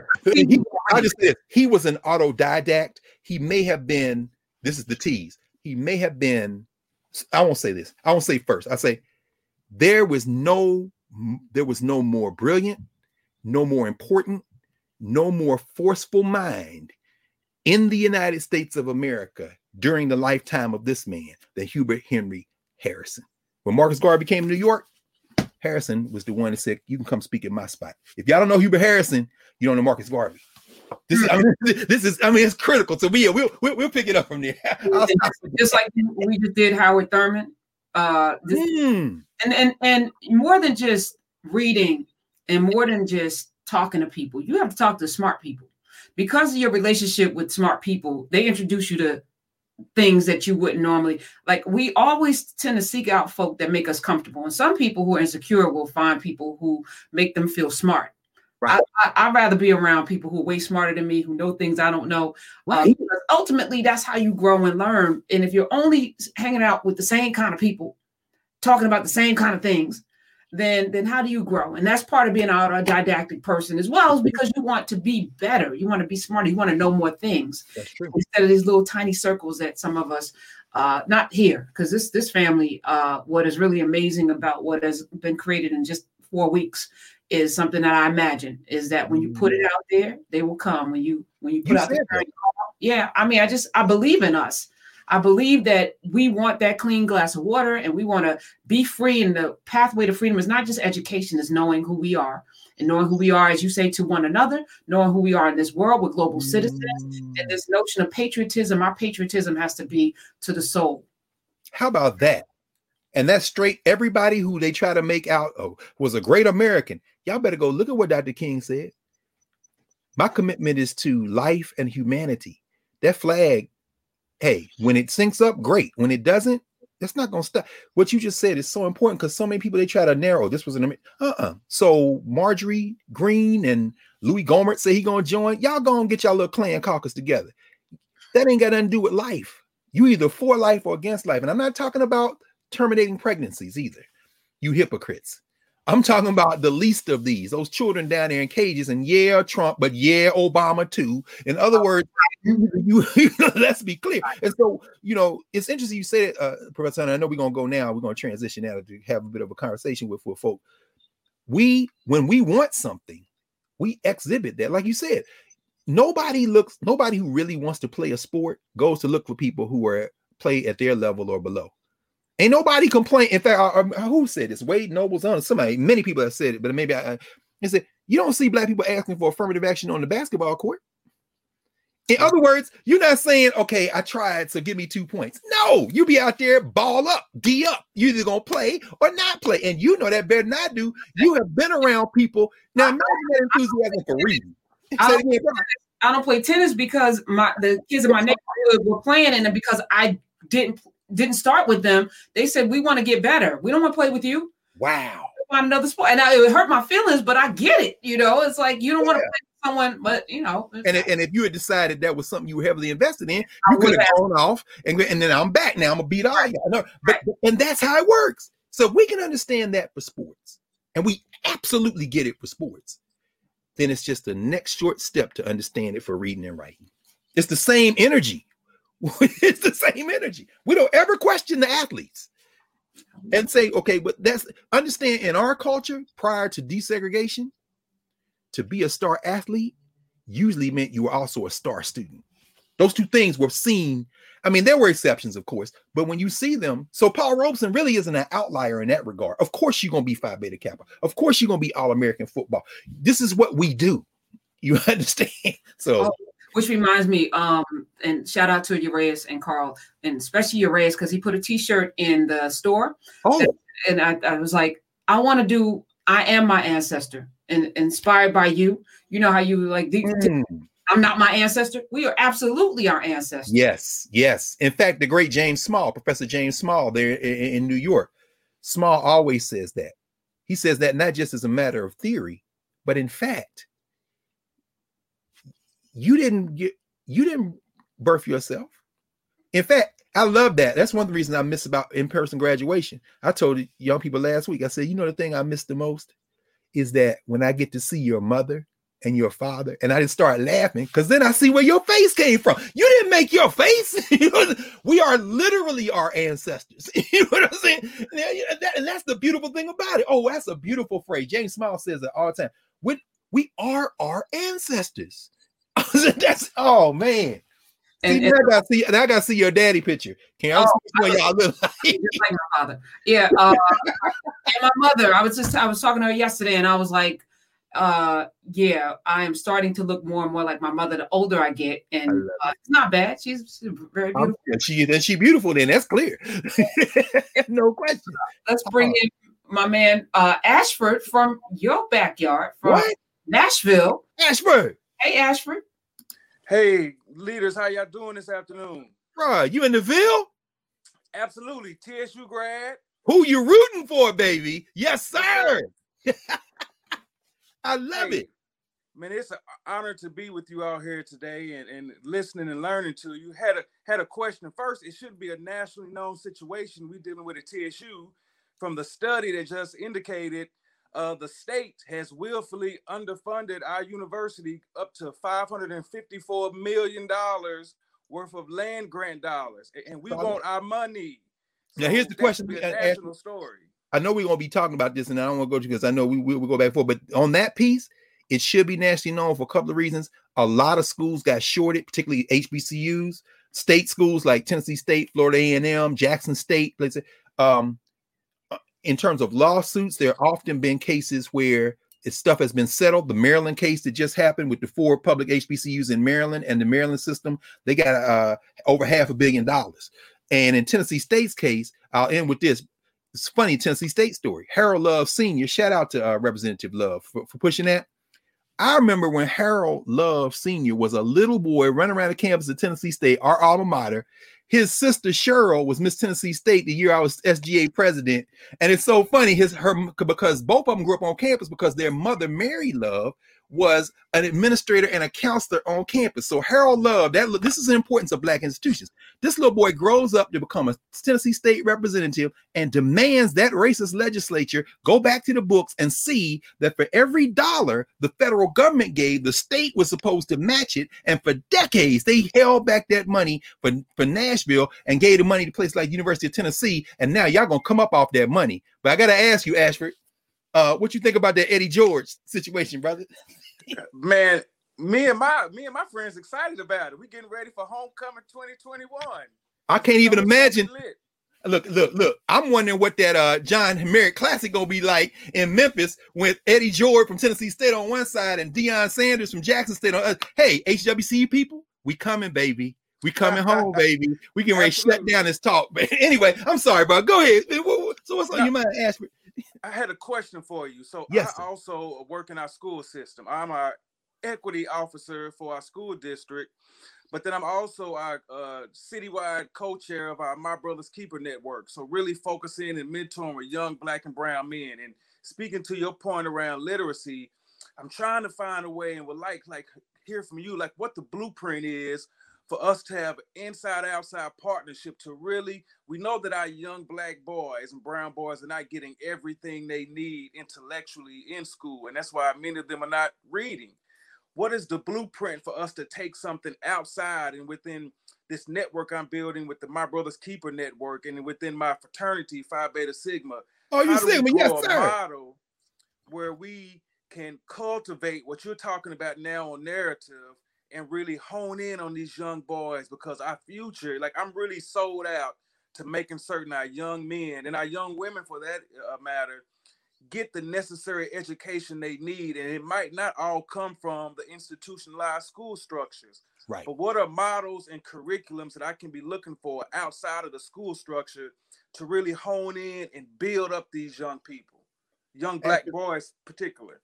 Actually, let me say this right quick, brother. There, of course, at home, I'm sure you know, brother Yusuf, that African Images in North Nash, right? Akibalan, absolutely. I go there every weekend. Yeah, Akibalan is, man. I remember when he started that store, when we just got in the store.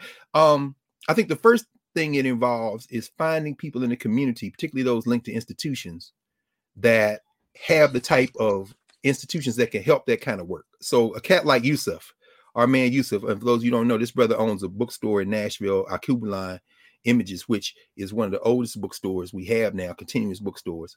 And of course, and make sure, man, you leave your information in our conversation so we can be in touch, because, you know, my brother is there, Jeff Obafemi Carr, and, you know, they have the Infinity Fellowship there, their institution. They're doing stuff with affordable housing, their institution building. So the first thing I think it is to identify partners. And you with Metro Nashville Public Schools, you know, a lot of my, you know, cousins, you know, NPS teachers, counselors. And you from Nashville? I'm originally from Knoxville. Oh, you from Knoxville? Okay. My people from Silver Point, Buffalo Valley. So, you know, we right, you know where that is. So you went through the public schools in Knoxville?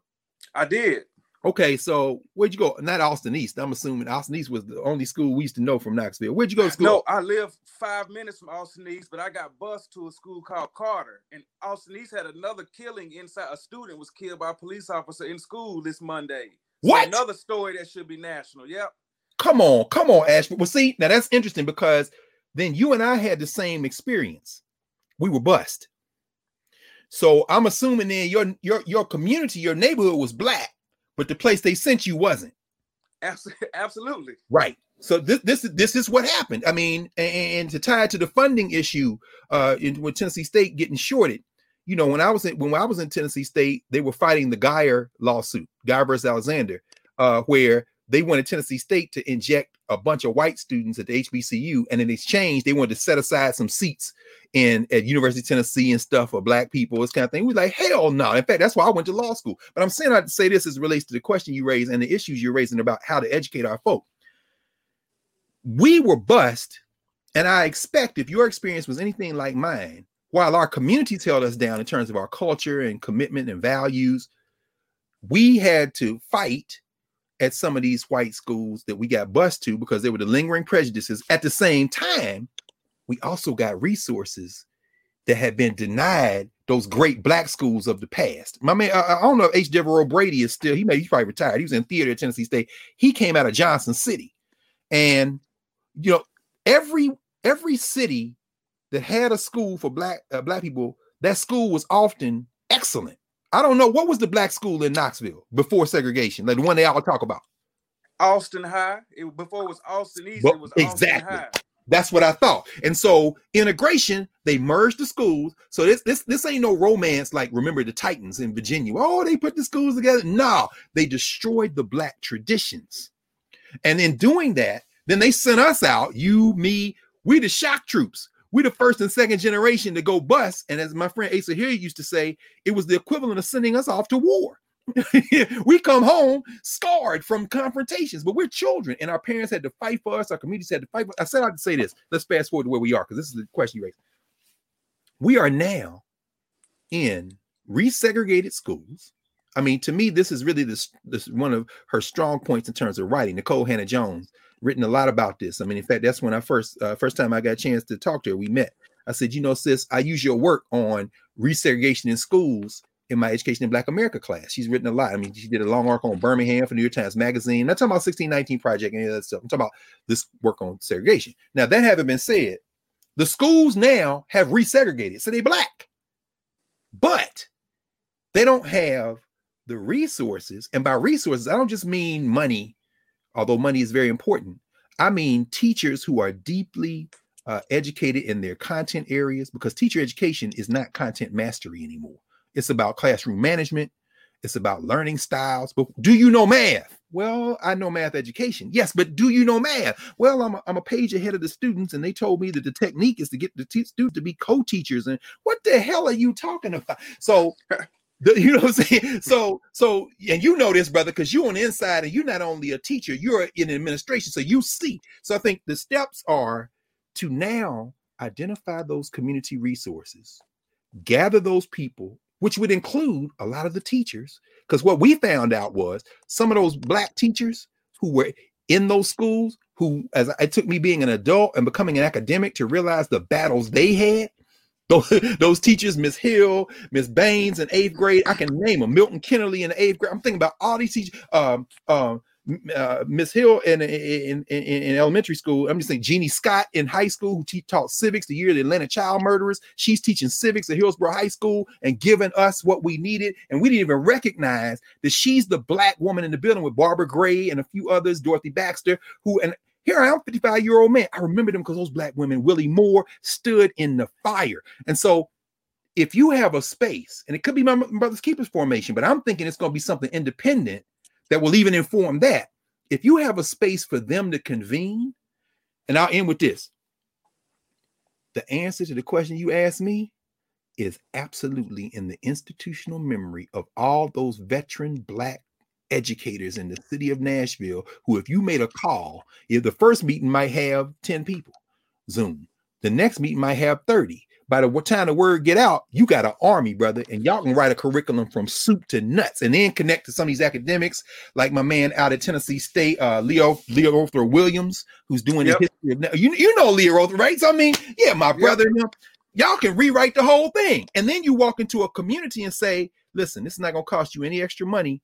We have a little Saturday conversation we want you to have about the history of your neighborhood, and we need you, 12-year-old. We need you, 6-year-old. We need you, 19-year-old. We need you to now interview the elders in your family, because we need the history, but you're the only historian that can do it.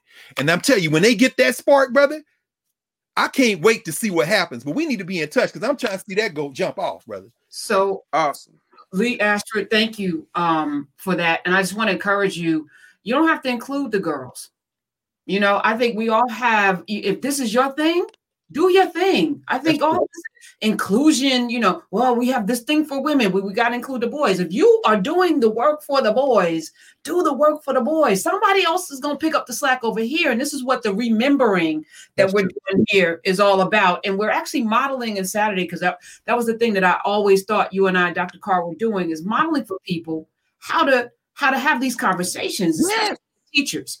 Especially for teachers. Yes. This whole system is designed for us to be miseducated. It is up to us to educate our children. It is up to us to use these not Socratic, these African methods. That's right. Conversation, entry points, breadcrumbs, to get our kids' imaginations going, which is why we did that whole class on comic books.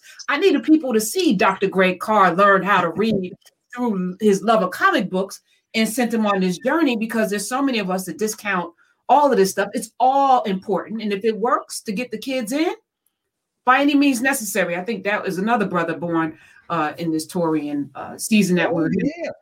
So yeah, like, God bless you. What you're doing. Thank you so much for being a soldier out there doing this. Thank you for the Saturdays. It keeps me energized. So I appreciate y'all for starting these back up. Appreciate you. Oh no, appreciate you. Hey, brother, I see that's a senior. So you got a junior then. Oh, hold on. Let me put him back in. Go ahead. Man, he's around here, and he's an avid reader at 8 years old, because, you know, at first I didn't like him. I was like, why are you reading these books on Minecraft? But he's gone from a 2-pager to now he's reading at 8 years old, like almost graphic novels around Minecraft. And his vocabulary is increasing. So I'm like, if it keeps you reading at night, Let's keep reading, man. Ashford. It's crazy, right?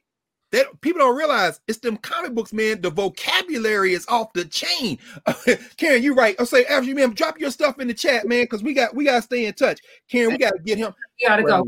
And let's stop letting people put shackles on our minds about what we can and cannot do and what we should and should not do and what's appropriate and what's not appropriate. It's all appropriate, which is why I'm glad you're breaking the song. You cuss somebody out. You know you're going to use Ebonics and all of that because, ultimately the goal is to free us. So, I'm grateful to be building with you. Narrative is so humbling. It makes me cry every time I look to see how people have created this space for themselves in there. And your race is like, we got to do something on genealogy because there's a group forming in there. And, so it's like, all right, who do I need to call? All right, people want to know about the hieroglyphs. All right, who do I need to call? We're going to put these bricks together, be patient. Rome wasn't built in a day. The hell with Rome.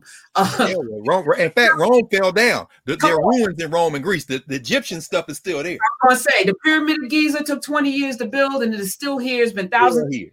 That's what we're building here. So, that's critical. Thank you. And listen, everybody, let us all join and send all our greatest energy to our dear sister who 1 week from today, we're celebrating the anniversary. She came on this side from the other side. We all came from there. We all going back. But in the little time we have here, we are deeply, deeply grateful that your spirit chose to come back over here and spend some time with us because we see the results. Thank you every day, not just for Saturday, but for Monday through Friday and then Saturday and then Sunday. We looking at the stars. We talking about everything. I'm looking at, so thank you, Professor Hunter. Love you so much. And 3 days after that, 27th is you and a whole bunch of people. And we all got a bunch of people. And then we got Ella Fitzgerald, Duke Ellington. Wait, when is Ella Fitzgerald's birthday? She's the 26th, I think, 25th. No, I think she's my day. I think she is your day. That's why I say, we got to get Ella in here. Right. Oh, my goodness. And I also want to say happy birthday to Donica, who is a soldier in our army. Yes. Narrative, and her birthday's tomorrow. So oh yeah, oh no, happy birthday. Yes. Oh yeah, we giving out April with a bang. We started with Gil Scott-Heron, and on the 29th is the great Edward Kennedy Ellington, Duke Ellington, and as you say, Malcolm X on the 19th. By then we getting a good Taurus. Oh my goodness. So okay, so then we will see each other shortly. In May. Love y'all. See you.